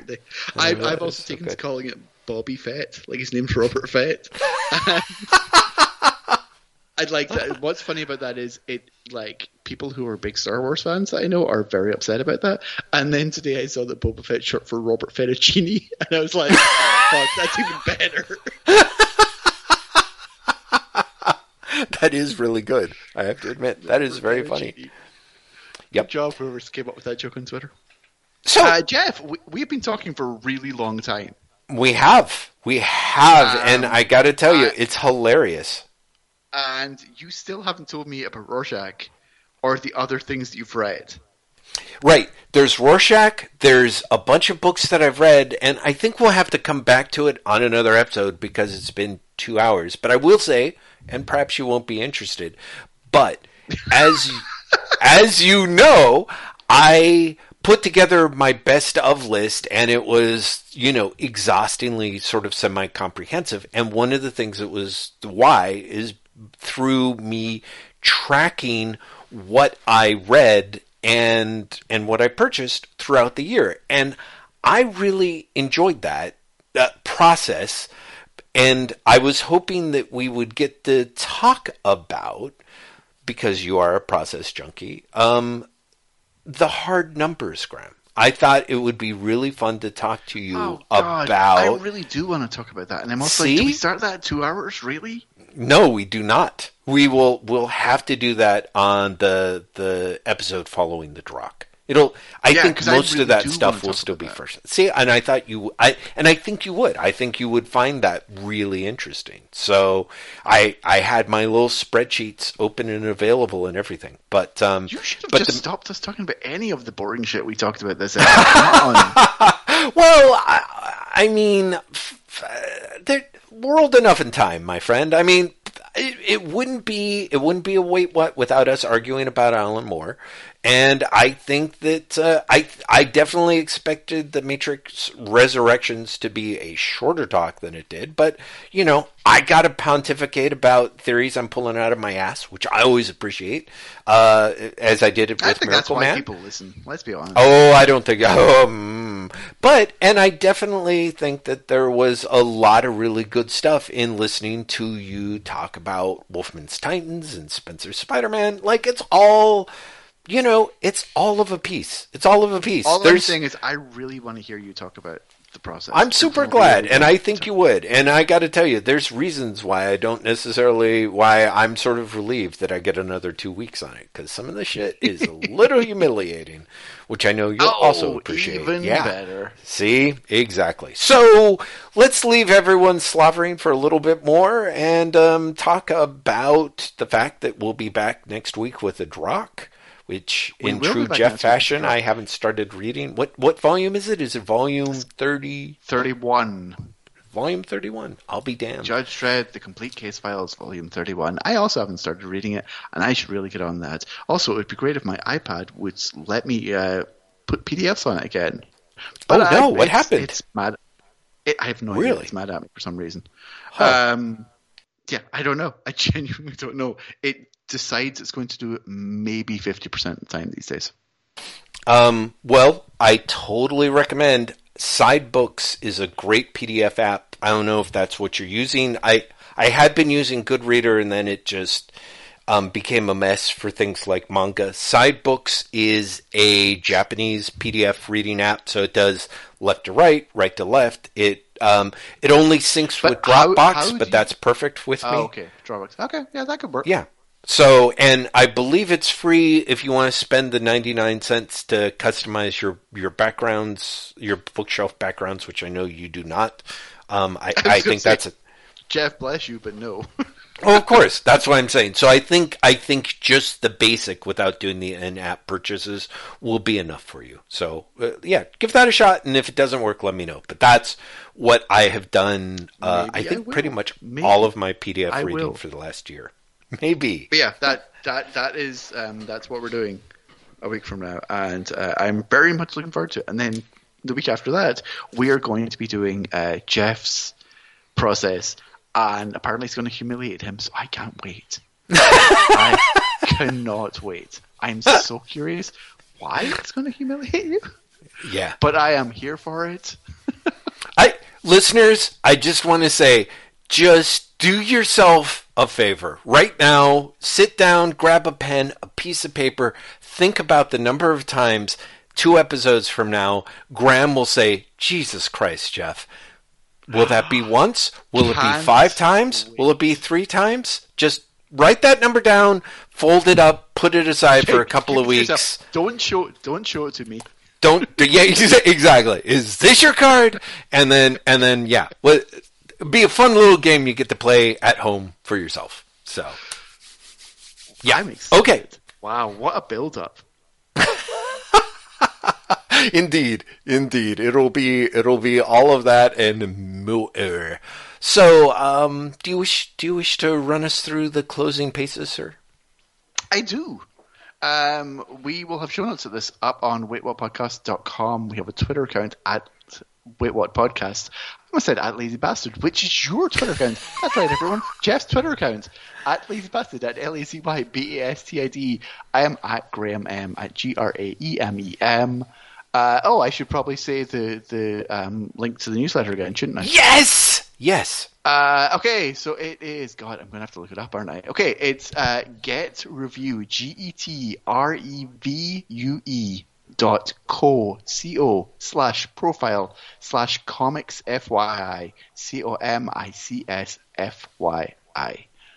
That's it. We're also a Patreon supported podcast, which means Jeff is actually going to do some talking right now.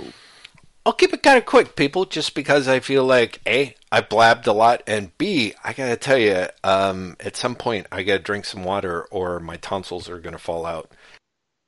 And I just burped. But the fine people, yeah, I God help me, I probably will. We really do appreciate you guys for joining us for yet another year of a crazy ride through comics as seen through, sadly, us. And I really want to thank you guys for sending us letters and emails and tweets and, mentioning that you appreciated this or that. It was really fun sort of jumping format over the last couple of months. I know that it was because of dire necessity in some cases, but honestly, seeing people who were really seemed to enjoy our G.I. Joe themed episode, or people who jumped into Strontium Dog because of us talking about it, that's what it's all about. It's very exciting seeing conversations or seeing other people get turned on to stuff that they like, because we went on and on and on and on and on about it. I also want to thank the fine folks at Patreon who, in addition to lending us their ears, give us a little bit of their hard-earned dosh, which, believe me, makes a huge ton of difference in these days. Believe me, if you haven't thrown any money our way and are thinking about it, totally encourage you to. If you have not, I completely understand. If you did and then went, I never even got my goddamn stickers, I'm sorry. I'm really bad at that, and I need to figure out a way to, not unlike the end of Matrix Revolutions, zero out that balance. So, oh my God, y'all are great. I'm now imagining you on a motorbike riding around San Francisco and just like putting your hands out going oomph, and stickers fly out. like oh, that would be great. Oh man, it's a shame / what a relief that neither of us have video editing skills, because that would be the gif of gifs. One of us would do it, right? Oh, completely. But fortunately for us, no, that's not going to happen. So anyway, y'all are great. I'm hugely grateful to all of you. Should give a shout out to Empress Audrey. But before we do, y'all remember Dominic L. Franco? He's great. Dominic was kind enough to send us a really sweet Christmas card with a little letter. I photographed those to send them to Graham so he could read them, and haven't done that yet. And I haven't written Dominic back. But Dominic, if you happen to hear this episode either now or in real time, thank you. You really are the best. Empress Audrey, Queen of the Galaxy, never sent us a card, but has a continuing support of this podcast and the galaxy as we know it and understand it and quote unquote love it, that we are grateful for her continuing support. Really, really grateful. Graham? Look, I'm just glad to be doing this again. One of the weird things about December, I think we said more than once on the actual podcast, is that Jeff and I didn't really get to record properly. We had like one regular recording session in December. And Jeff, I fucking missed it. I'm so glad. I really did too. I miss talking to you on this regular basis. I'm really glad. There were reasons. I know you were like traveling all across like America on a trip to find yourself, like Superman and Grounded. But that's exactly what Jeff was doing, everyone. You might have thought he was doing other things. No, he was walking across America. Yeah. And then midway through, J. Michael Straczynski just fucked off. I was about to say, thank God Chris Robertson stepped in, or else I would have been fucked. Anyway. You never would have made it home, yeah. I really would not, yeah. Wow, again, we're doing jokes and comics that are 11 years old. What? Why? Oh God, our target audience right there. Anyway, I really missed doing this, and I'm really glad that we're back to doing it again. Whatnot, I'm very glad to be talking to you a lot again as well. Everyone signed up for the newsletter. Thank you very much. But yeah, otherwise, that's all I've really got to say is like, I'm really glad that we're back. Me too. Amen to that. And now, having said that we're glad we're back, Graham,